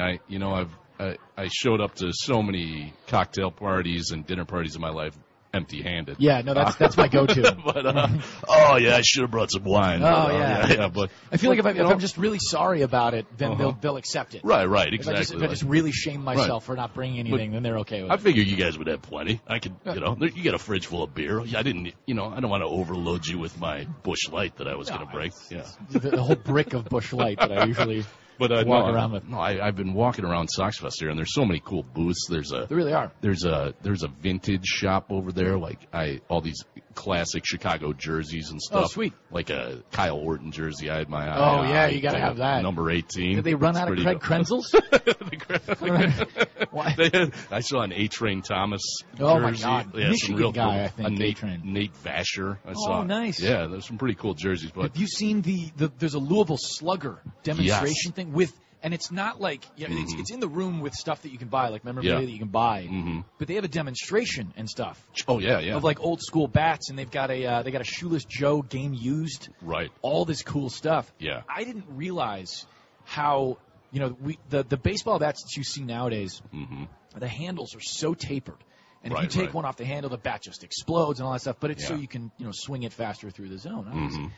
Bats back in, we're talking like 1880s, 1890s. They were like 2x4s. Right. I mean, they were just like bricks of wood. That's not a thing. I can't even get my hands around the handle. Not even a little bit. And that's, we're talking about a completely different game where nobody hit for power. It was just, trying to shoot stuff through the hole, and singles were different. And, just talking about how the game has changed so much because of the technology. It's pretty unbelievable. And that Louisville Slugger thing, they do a great job. Yeah, that is worth checking out. Of making it much more fun than I'm making it sound right now. Yeah, so I was. So what did you bring me? I was wandering around. I was like, what is the perfect gift for Connor that I could get? I saw some shirts and stuff, but then I spotted this picture. It's, God.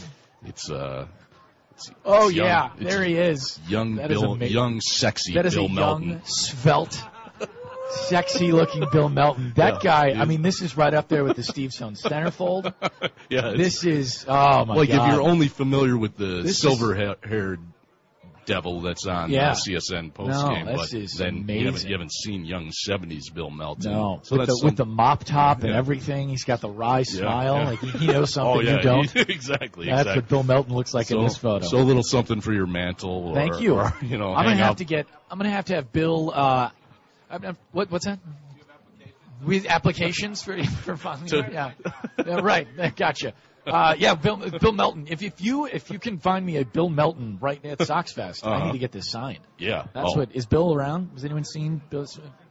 I'm sure he's Melton, wandering. Bill Melton. Of course, Bill. Yeah, they pay him to be here. Yeah, he's around. He's somewhere cooler than we are. I am going to tweet out a photo of this photo. Oh yeah, at C1 McKnight. You can follow me on Twitter. I'm sure Brendan's going to tweet one out as well. This is really, of course, if I ask Bill Melton, Bill walks into the booth every once in a while during broadcasts when he's there to do the post-game show on CSN, and he and Chuck do a great job of it. Right. But he'll just walk in, and I don't know if I'll kind of describe it to if you listeners, if you haven't seen it, the booth that we're in is two-tiered, right?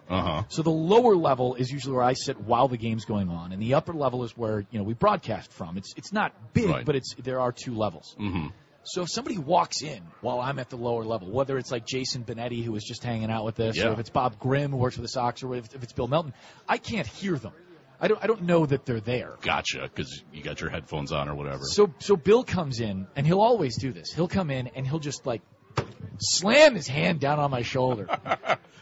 And then say, Connor McKnight, but there's a word in the middle of Connor and McKnight, and I can't. Sure. It's Bill Melton. You know what the word is. Yeah. And he just yells to me about the White Sox. What? This whole thing. Yeah, and it is just sets off a jet stream. Oh, yeah. No, and it's just, and he asks you a question, but he's not there for your answer. He's there to tell you what he thinks about the rest of the ball club. It's just an entree to it is. To a and a I rant. I cherish those conversations because seriously, in all honesty, I'll learn something about baseball that I didn't even know I didn't know every time I talk to Bill. Yeah. It is a perspective on baseball that I obviously not as a former player can't have. Yeah. But oftentimes I think you forget, and Ed and DJ do this really well too.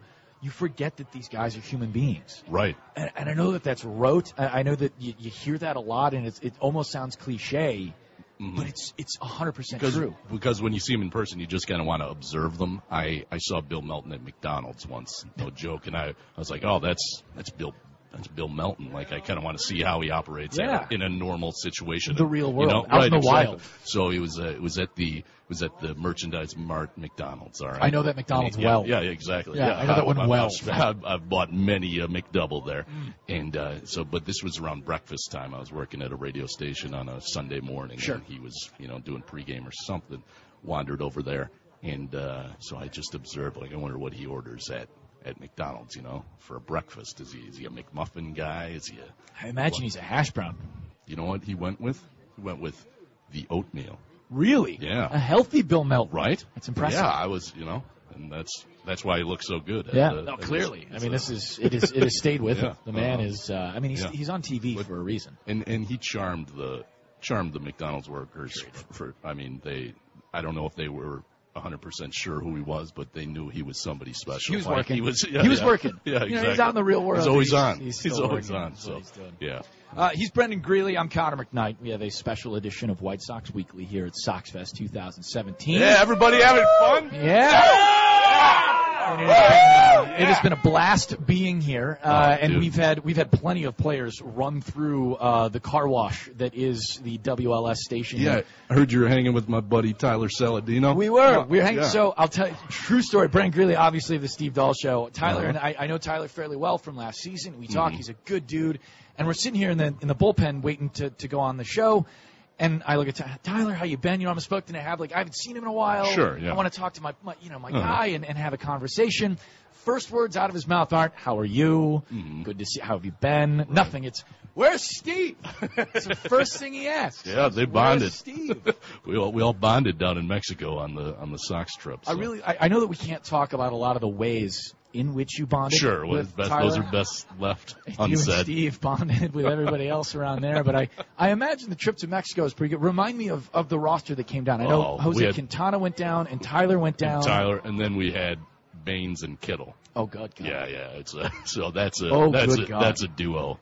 You had to roll for what was that, 4 days with Ron Kittle? Yeah, that's got to be a test of endurance, man. He's incredible. He can tell you 45 minutes worth of stories without taking a breath. It's unbelievable. It's incredible. It really is. We have Ron Kittle at 11 o'clock tomorrow morning, and I plan to just say hello and then walk away from the microphone. Right. Because he's good to go.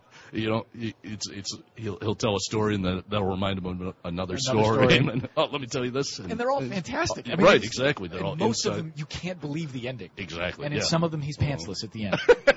I'm serious. The grand majority. More often than not, Ron Kittle's got a story that ends like that. That's how it works. And that's, honestly, it's why I come to SoxFest. Right. It really is. It's why I come to SoxFest. It's a beautiful thing. 2:30, we have Zach Birdie going to join us. Cool. He was, of course, the second first-round pick of the White Sox in the 2016 draft. Birdie's an interesting guy. We were talking with Jason Benetti, and I won't give it away yet, but we know something about Zach Birdie that he doesn't know that we know. Ooh. It's kind of out there now. All right. So it's one of Birdie's interests. So we'll ask him about that coming up in a couple of minutes. But Zach also he's got a brother that's also in the minor leagues. Gotcha. So it's one of those, it's a baseball family. And Zach throws about 110 miles an hour. He's one of those big-time flamethrowers that the White Sox have added to the roster. I can throw half that.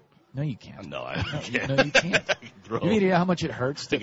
We should go find a speed pitch and see if Brendan can hit 55. I bet you could hit 55.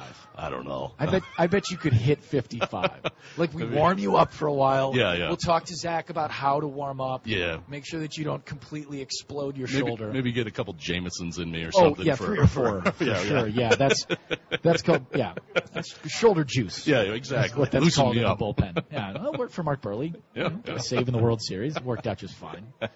312-591-8900 is the phone number. We're going to take a quick break. We come back. We do have time for a little bit of time for some phone calls. You're more than welcome to give us a ring. We want to hear what you think about SoxFest. If you're heading down or in and around or out getting lunch or whatever, that's your chance to get involved with the show. Oh, and you can follow, of course, you follow us on Twitter, as always. At C1 McKnight is the Twitter handle. That's how you can interact with the show on Twitter. And I am about to tweet out a photo of sweet swinging Belton Bill Melton 70s that Bill Brendan Melton. Greeley bought me.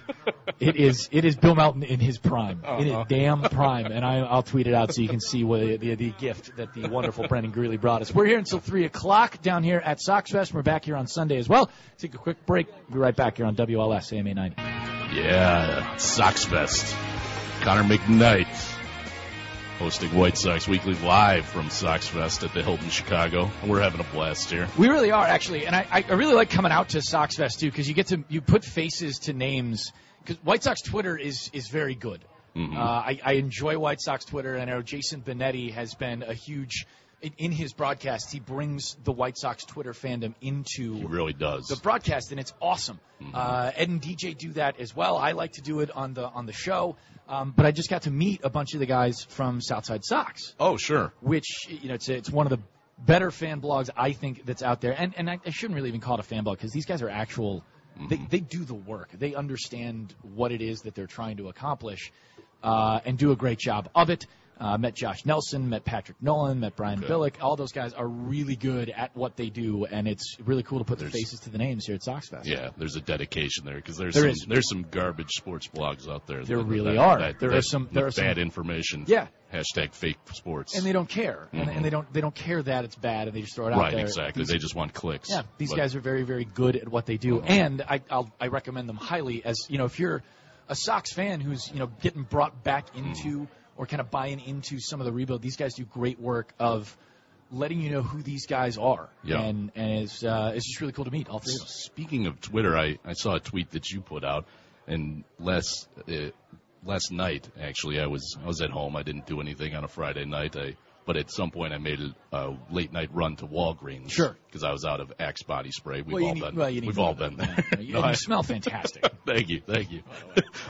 No, I was bored. I went to Walgreens and got some snacks. Fruity Pebbles were on sale for $2, so I got some of that. You got to stock up. I got some Funyuns. I got some chocolate milk. You'd think I was super high, but I wasn't. I was just bored. So all those things rumbling around in my stomach woke me up at 3 a.m. And so, on Twitter it now has, in case you missed it, and it goes back and it went to your tweet that said, hey, how cool is the Australian Open? Oh, my God. And it was started, like the Australian Open finals are the Williams sisters and then Nadal and Federer. Yes. And so, and then I looked, and it started at 2:30 a.m., so it's like, okay, this is what I'll do until I fall back asleep. I'll watch that whole thing? I'll watch the Williams sisters. Oh. Well, I started for a while, and then I kind of dozed off, and maybe I realized I like the idea of tennis more than I actually like tennis, but it's pretty impressive what Serena's done. We were watching Nadal and Dimitrov in the newsroom Friday morning. John Dempsey and I, who does the news, obviously, for Big John and Ray, and he's fantastic, just a wonderful human being. And we're watching this, not believing what we're seeing. And speaking of, a lot of White Sox Twitter, and I think Josh Nelson, who actually runs Southside Sox, he was watching it too. And just unbelievable tennis back and forth. These guys were insane. Mm-hmm. Yeah, those are four of the best tennis players of all time. Yeah. It almost feels like it's 2009 again. Yeah, but sometimes I wish it was. But when it comes to watching a full match, I sometimes have a hard time. It doesn't compare to baseball for me as far as a sport I can sit down and just really bite into. Well, and baseball's so, like, I understand that for baseball's not for everybody, TV-wise. Being at a game, it's a completely different story. Yeah. But my dad taught me this growing up, and I'm sure a lot of young baseball fans, young White Sox fans understand this. You can start a game, especially if it's a day game. You start a game. Mm-hmm. Your nap starts about the bottom of the fifth. Right. You can. Yeah. Wake yourself up about top of the seventh.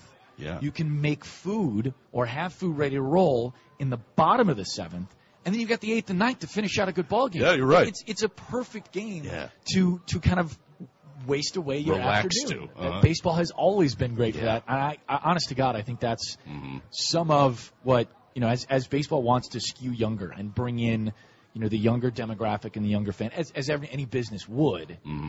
I think that can be pushed more. Yeah. And you can embrace that part of it. We don't have to make it as fast as we can possibly make it. It doesn't have, it's okay that some of it takes a little bit longer. Right. The reasons we take a little bit longer maybe can be changed. Sure, but the fact that it's a long game, I don't think should really national dissuade people. Pastime. It is. Pastime. I think we do have a caller on. I'm hearing. Is Frank on the line? Oh, cool. Hi, Frank. Hi, guys. How are you? Doing well. Thanks for hopping on the show. What's on your mind, man? I just wanted to tell you why I became a lifelong White Sox fan. It started 41 years ago, and excuse me, but I had a brain fart, and I cannot remember the owner's name, and that's what the story's all about. Vec is in rec, I would imagine, right? No, Bill Vec. He had the one leg. Yeah, Bill Vec. No. He had he did. No, it's Bill Vec. I'm messing with you. It is Bill Vec. I'm sorry, guys. No, it's all good, Frank. We're just having fun. I was laughing at Brendan. I went to Glenwood School for Boys, and we were poor kids. It was a military school. You had to be from a single-parent home. And they took us to the White Sox game, about 100 kids. And when we got off the bus, the only thing we had was a sack lunch and one of those little plastic containers of Kool-Aid. And we got off the bus, and there was this guy there handing $5 to each kid. Be wary. Right. But we had the time of our lives, and we bought wristbands, a couple of hot dogs. I mean, we couldn't believe it. And in the 7th inning, 8th inning, this guy came back, and he says, how are you enjoying the game? And one of our house parents said, you know who that is? That's the owner of the White Sox, Bill Beck. I will never forget that. Cool. Right. I will never forget that. It was a going joke that we thought, as I got older, he probably took that money from the one of the vendors and then went right back to the park. He was such a smart guy. You know what I mean? Made you a lifelong White Sox fan. That $5 investment. My love for the White Sox is undying. And I just wanted to share that with you guys because, being White Sox Fest and all that, you guys do a great job, and thanks for all your time, man. Well, thanks, Frank. I really appreciate it, and thanks for calling. Thanks for sharing the story, man. That is awesome. Big thanks to Frank for calling in. If you want to hop in the show, you're more than welcome to. 312-591-8900 is the phone number, or you can check out Twitter. We got to talking with the people here at SoxFest, and I haven't tweeted out that photo you bought me of Bill Melton, which I appreciate greatly. Mm-hmm. But I'm going to tweet that out there as well. I also, you ever collect baseball cards when you're? Are you kidding? Yeah, of course there's a ton of baseball cards here, and so I bought some. Maybe you can help me sort out what you got. I got a Joe Creedy. Right. Dude, it's a Fleer Joe Creedy. It's a maximum one. I can't tell. Looks like it's an 02 card. Looks like okay, it's the 02. So before his sort of rise. Man. Well, he had a good 2000. Yeah, no. So this would have been his. This is his rookie card, I think. Yeah, technically this is his rookie card because 02 would have been his rookie season because in 01 he only played I think it was 15 games, 17 games, something like that. So that's Joe Creedy. That's rookie. Valuable. All right, I got that cheap, so that's good. Man, remember that he rode that momentum off the World Series into those next couple of years. He was the best third baseman in the American League. White Sox fans don't forget Joe Creedy, obviously, but I was looking through some of the best seasons had by third basemen in all of baseball history. Yeah. Offensively, Joe Creedy's got one of the best third base seasons of all time. Yeah. He's mashed, absolutely mashed. He was a beast, and his defense was spectacular. Yeah, he could pick it. Next, I got a couple of center fielders. I want you to tell me one memory about each of these guys. All right, so we're looking at two there. Aaron Rowand is one of them, who is a coach in the White Sox minor league organization. That's right. Now. Yeah. My memory. He'd make a good coach. He's very grindy, very coachy. Yeah. I like Aaron a lot. My memory of Aaron Rowand, the first one that comes to mind, isn't a White Sox memory. Okay. It's when he was in Philly. Sure. And was chasing down a fly ball in center field. He ran smack dab into the fence, broke his nose open. Dude, yeah, I remember that. All over the place, and just walking off the field this sucks. I probably will play tomorrow, but it's just it's tough going to cost as nails. me some time. Yeah, it doesn't care at all. Yeah, that was cool. And the other one is Dwayne Wise. Oh, and it's the card is the catch. Right. It coming is off the wall. Unbelievable. The perfect game-saving catch. Unbelievable. Yeah. Remember who hit that ball? No, I don't. Gabe Kapler hit that ball. Really? Yep. All Gabe right. Kapler hit that ball. Interesting. Yep. Yoked it. I think it was the first pitch too. Yeah. Of that at bat in the top of the ninth, it would have been the top of the ninth. All right, I picked up a. Alexi Ramirez card. Yeah. And my memory of Alexi is just Hawk screaming, Alexi. Yes! That's simple enough. That's the only memory. How many White Sox fans' memories are tied to Hawkisms? Probably. Almost all of them, right? I mean, he has to. The backdrop he's iconic. He's iconic. And then that's the last card I got. Oh, this is a really cool card. Right. What a great picture. This is really awesome. This is a Topps.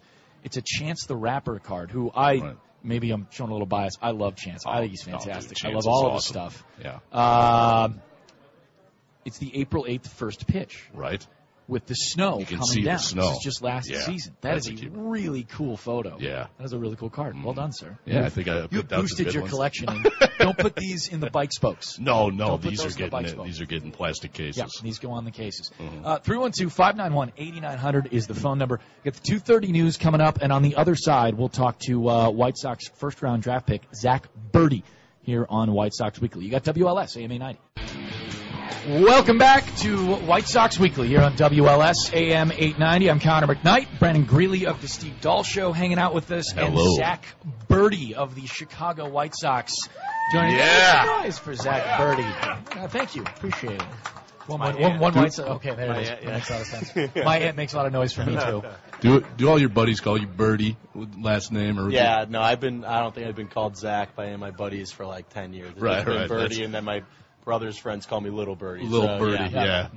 It's too much fun of a last name to say. I feel like in baseball you could forget your first name pretty quickly because the nicknames are the only things people use. Yeah, no idea what your actual name is. College baseball, no one is known by like their real like birth given name. It's actually fun. I was walking through our college locker room saying bye to everyone before heading up, and on the lockers now everyone took down their name palettes and they just have their nicknames. No one wants to be called by the real name anymore. That's amazing. Yeah, you got to go back down to Louisville over the off season. You were telling me how was the off season? You know, your first as a pro. I think I would imagine you got sent with a checklist from the White Sox of things to do and not do and eat and not eat, all that stuff. Yeah, so it was good because my brother had been doing it for 2 years now. So I got to learn from him, got to kind of pick his brain on what to do, what not to do, learn from his mistakes, and then it was also good because there is a lot of pro guys in Louisville who are training for the season. So you have a lot of guys pushing you and making sure that you're doing what you have to do, and there's a lot of accountability checks and just making sure that no one's slacking. We're all teammates before. We're going to keep pushing each other to get where we want to go. And so, yeah, it was awesome. Awesome experience to kind of finish my last year of school in Louisville with my friends who were also experiencing their senior year. Not to eat, like you can't eat pizza or something like that. It's just not. Yeah, I mean, or in small quantities. Yeah, I've always been pretty picky about and healthy about what I eat, but I went upstairs and they had chocolate chip chirros, and I've been crushing those all day. Those are awesome. Zach, Brendan, take over. I'm going to be right back. Oh, my God, that sounds fantastic. So I learned something about you. Jason Benetti, who does, of course, the play-by-play for the White Sox on the television side and does a hell of a job at it, was hanging out with us a while ago, and he told us that you are a huge fan of, like, the escape room things. Yeah, giant fan. So I ended up started doing them. How did you start into this? Like, how do you go in? Because I've seen them. You know, there's one on Michigan Avenue. Yeah. Oh yeah. No. Trapped in a room. There's with 80. There's 80 in Chicago. Oh, come on, really? We're looking for our target market, and it's not Chicago. Wow. So wait, you're looking to build one? I would love. That was So I went earlier this year with a couple of my buddies for one of their birthdays. We're like, I was just gonna figure out something to do like on a Wednesday night, and we went. We all loved it. Then we went back the next week, and then we ended up doing it like 2 weeks later, and it was stupid. We're blowing like stupid amount of cash on these dumb rooms, but it's so much fun. For those that don't know what an escape room is, can you kind of? Yeah. So escape room is like you're put in like a 10 by 10 room, and you have 60 minutes to get out of it to use clues, use hints, and little things. There's a storyline you have to follow, and if you don't make it, then you obviously lose. But if you do, it is by far one of the most gratifying. Like I would put up me escaping one of those rooms like a little bit under getting drafted by the White Sox. It was like when I saw that door turn green, I was like, oh my God, I made it. I did everything I wanted to do. So it's kind of like a Saw movie without the chance. Well, it depends on who you play with, because I played with my family. Like last weekend, it got really competitive. Like my brother, he found a wallet and it had a clue in it, but he didn't check the whole thing. There was another clue, and we found it like 10 minutes later. Like some people got in his face. Like, if you're not going to take this seriously, like, you need to get out. Like, we're trying to get out of the scene and break through. So. Yeah, it's a lot of fun. Why are they so addicting to you? Is it I think it's the competitive. Yeah. Okay. Just going in there and like being able to compete, because everyone I go with is really competitive. Like my family's super competitive. All my buddies have been playing college baseball with me. We're all super competitive when it comes to that stuff. So when we don't get it, it's like, because me and my family didn't get it. We were walking 2 blocks down in Louisville, and we all looked at each other and go, we're not ending today on a loss. And you turned it right back to this place and got right back into a room. The lady can't do this to ourselves. The lady running it was like, "What are you guys doing back here?" Again. Yeah, let's go. We all had smart waters in our hands, just hoping that it would make us do better. Yeah. What does one person make it out? Like, does everybody get out if you all get, or just like? Oh yeah, it's it's 8 max. So okay. I've gone with like 5 to 8 people, and if like you're working as a team to get everyone out. Yeah. So you don't have to like knock people off on the way. You don't have to, but sometimes there's dead weight that you just stuff in the corner. Like, don't touch anything that we are working on. That's amazing. That's absolutely. And you have an idea for one. I do have one, but this is national radio. This is national radio. Yeah. The only thing is it would be called Locked and Loaded. Nice. I'm going to TM this right now. Locked and Loaded TM. TM. We'll apply for that right now. Yeah, and it'd be Locked and Loaded, and instead of so you would go complete your thing, and then afterwards you would have dinners and drinks, and you'd be able to watch the other people doing the same room as you, and you'd be able to just watch them and tell them how big of idiots they are. That's a really they can't say anything. Yeah, so it would just be like fun to go and watch, and you could call that area the birdie's nest. The nest right there. Yeah. It's genius stuff. Okay, so into the escape room kind of thing, and we've got the competitive nature that's clearly part of you and your family. It's pretty obvious. You will be, and this is what we call in the business a segue, and not a good one at that, but you will be competing for jobs come spring training. And I think for me, watching games and going down to spring, I love when there are jobs at stake. I understand that there's pressure there on players, but I think, and I've seen it before, guys come out of those competitions better ball players, knowing that they've got to work for it. Is that how much have you thought about that? How much have you talked about that with the other teammates that you may or may not be competing with, or may also be competing for other jobs? Yeah, we were talking about earlier in one of the seminars. Carson was talking about how it's a real college feel, because when you get to college, you're a freshman, and there's sophomores, juniors, seniors who you want to be your friends, you really do, and you actually are your friends, you're buddies with them off the field. But when it comes to be on the field, you realize that there's a job at stake. Yeah. You realize there's a competitive nature that needs to be put forth, and that it brings out the best in everyone. Because when I'm trying to do my best, and then Carson's trying to do his best, and then Lucas is trying to do his best, and it just keeps going and going and going, well, then now everyone's just going to reach a higher level. And when you bring that to the field, or you bring it to any workspace, you're going to see results just boom. And when it comes down to there is a college field, because there's a lot of 21 to 25-year-old guys, and then you have the veterans who have done it a long time that you look up to, and you try and pick their brain. And it should be really interesting. I'm really excited to get out there. And we were watching bullpens last week. Everyone looked great. So definitely taking that back to Louisville these next couple of weeks, and really trying to refine some stuff before getting back and working with Coop and AZ. What's the conversation with you and the Sox about potentially starting? Because I talked to Nick Hostetler some when you were drafted, and I think in years a couple months after. And the conversation's there, but they like the repertoire, they like the changeup that's kind of developed some, and if you've got all that and you are as good as you are, maybe start. I don't know. Yeah, Nick has done a great job not mentioning it to me at times when it doesn't need to be mentioned. Like during the season, it was not brought up at all. No. I was a reliever all throughout the summer. I was going to get my innings. I was going to get my work on stuff, work with guys on bases, just really get back to the basics. And then when the season ended, we also, it was a while, and then he was like, hey, I'm not going to push this on you. We don't know what we want to do with you yet.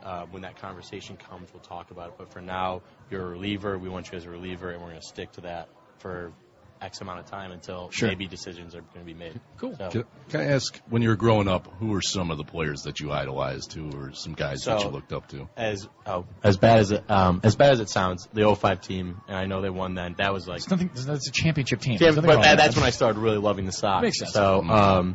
It was, I loved Creedy. I loved, I actually got to play with I was playing with Rowan. I played ping pong with him. That was a dream come true. He really beat me bad. And then he was, and then I was at the Burley Perfect Game that year with all my buddies who are still my best friends today. So we talked about that. And the dad who brought us, literally, it's he loves it. He's like, you guys, that is my favorite thing that Zach talks about that whenever he gets a chance to. I'm like, dude, I don't have that many stories about the Sox. I have to bring it up. And so, I loved that team. Jermaine Dye. It was I remember watching them win it in my couple houses down in my neighborhood with all my friends. It was awesome. Yeah. There's a couple of you guys. Charlie Tilson also grew up a White Sox fan from New Trier. It's kind of weird that in other organizations it doesn't happen that guys are fans of that club. I can't count on my hand major league players who grew up fans of the team they're playing for. Yeah, no, it really is special, the opportunity that we've both been given. And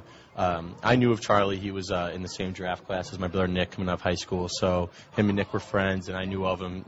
He was one of the most feared bats in high school at the time. And he won his way with the Cardinals, and then I went off to Louisville, and then we're working out at UIC, and I get a tap on my shoulder, and there's Charlie. And crazy. So yeah, it's really cool, and I'm sure his family's going through the same thing that my family's going through, where everyone's just really excited. All your friends are excited.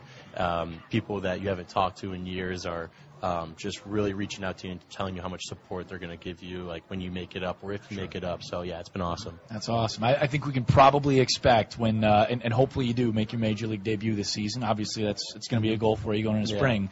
I imagine your aunt is going to be making some noise. she's right there, and I'm sure. I imagine, yeah. I'm sure she's gonna love it.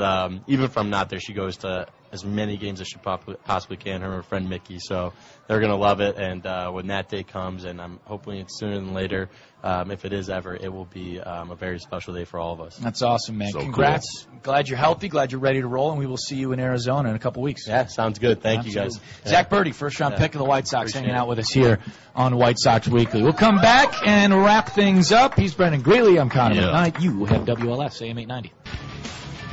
Welcome back to White Sox Weekly here at SoxFest 2017. Yeah. I'm Connor McKnight. He is Brendan Greeley, and we are wrapping things up for the day. Already? I know. We're just getting started. It really does kind of fly by. It does. The White Sox are so great about bringing us, the players that you want to hear from, that Sox fans want to hear from. Just got done talking with Zach Birdie. That kid is so cool. He is really cool. He's just a normal kid. He's but a cool dude. Future superstar. You imagine playing for the team you grew up rooting for? Oh, man. Mind-blowing experience. Right. Mind-blowing. Yeah. I was talking with, I don't know, we mentioned to Zach, Charlie Tilson, who's got traded for Zach Duke last season. All right. And Charlie's a neutral guy, grew up a Sox fan on the north side, so obviously already he knows about being in enemy territory. Yeah. But I was just asking him about, being traded and getting a call and hearing from the White Sox. And apparently his call to his parents was basically just screaming and yelling. Yeah. Just a lot of yelling. Just Mom, Dad! Just losing his damn. It was fantastic. It was absolutely. You gotta love that raw emotion. Yeah, the story's awesome. I was out wandering around. There's lots of autograph lines going on. There's Ron Kittle, Harold Baines. There was Lucas Giolito. And Frank Thomas is a big one. So I was in the Frank Thomas area, and there's some fans some officials were leading Big Hurt up to the front where he could sit at the table and meet everyone. And as he's walking through the crowd, there's one dude that was just yelling. Like, at first I thought he was barking, and then I realized he was saying hurt. All right, I get it. Hurt. But it sounded like he was either hiking a ball or barking like a dog. Like I was trying to think, like dog pound? No. Hurt. It's got to be Big Hurt. Yeah. And then I saw a couple that was standing there in the Frank Thomas area. And she was saying to the girl, both in Sox gear, both in jerseys, a Canerco jersey and I forget the other one, but she was saying to the guy, she wanted to go meet Frank Thomas. He wanted to go see Lucas Giolito, and he wanted her to come with. Right. And she said to him, with dead serious, she's like, relationships are all about compromise. And I was like, bro, you're on thin ice. This is Frank Thomas. Right. I'm gonna go see Hall of Fame. Right. So they talked for a few minutes, like whispered to each other. Kind of had it out. And then they went their separate ways. That's so amazing. He went Giolito. And I hope they got back together. Right. Like I hope that wasn't the relationship crushing moment for them. Otherwise, there's a single girl in a Canerco jersey over there in the Big Hurt line. So is wow. So the sights and sounds of Sox. Yeah, relationship goals 2017 here for SoxFest 2017.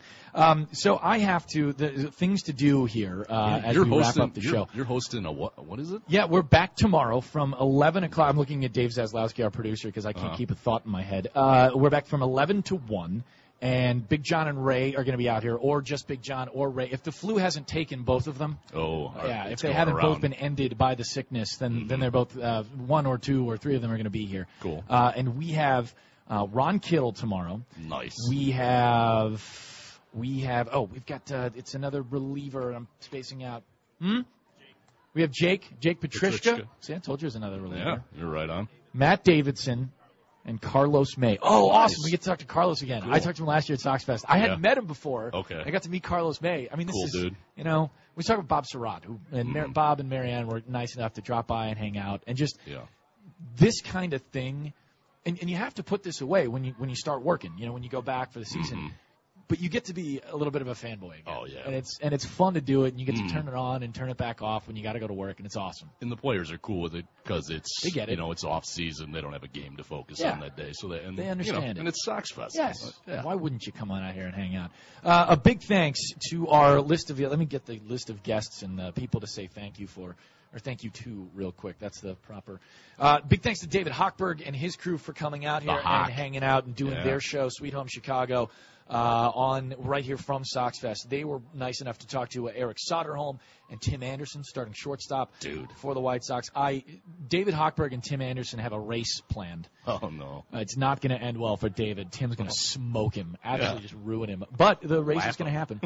Tyler Saladino stopped by. We hung out with him. Harold Baines was here. Thanks to him for hanging out. Tyler Danish, Zach Collins, Ed, and DJ hung out with us. Dan Jennings was here, and Zach Birdie we just finished talking to a couple of minutes ago. Thanks to Bob and Marianne for hanging out with us. Very cool. And Brendan, thanks for stopping by, man. Dude, Represent. My pleasure. Thanks for having me. Well This done. has well been done. awesome. Brendan also brought me a gift, in case you're just tuning in for the end of White Sox Weekly. Brendan brought me a gift. It is a black and white, he's very svelte. It's the pinstripes that make it work. Bill Melton photo from about 1970-something. Bill is handsome devil. Yeah. He's got a mop of hair. Yeah, and it's really just, does. I need to get this signed by Bill. But I have to do it. He'll hurt me if I ask him. Yeah. So it's got to be on a good day for me, because he'll do it. He'll absolutely do it. That's music. Means it's time to say goodbye. We'll be back out here tomorrow morning at 11 o'clock from SoxFest. You got White Sox Weekly. I'm Connor McKnight, and we will talk to you tomorrow. Have a wonderful afternoon.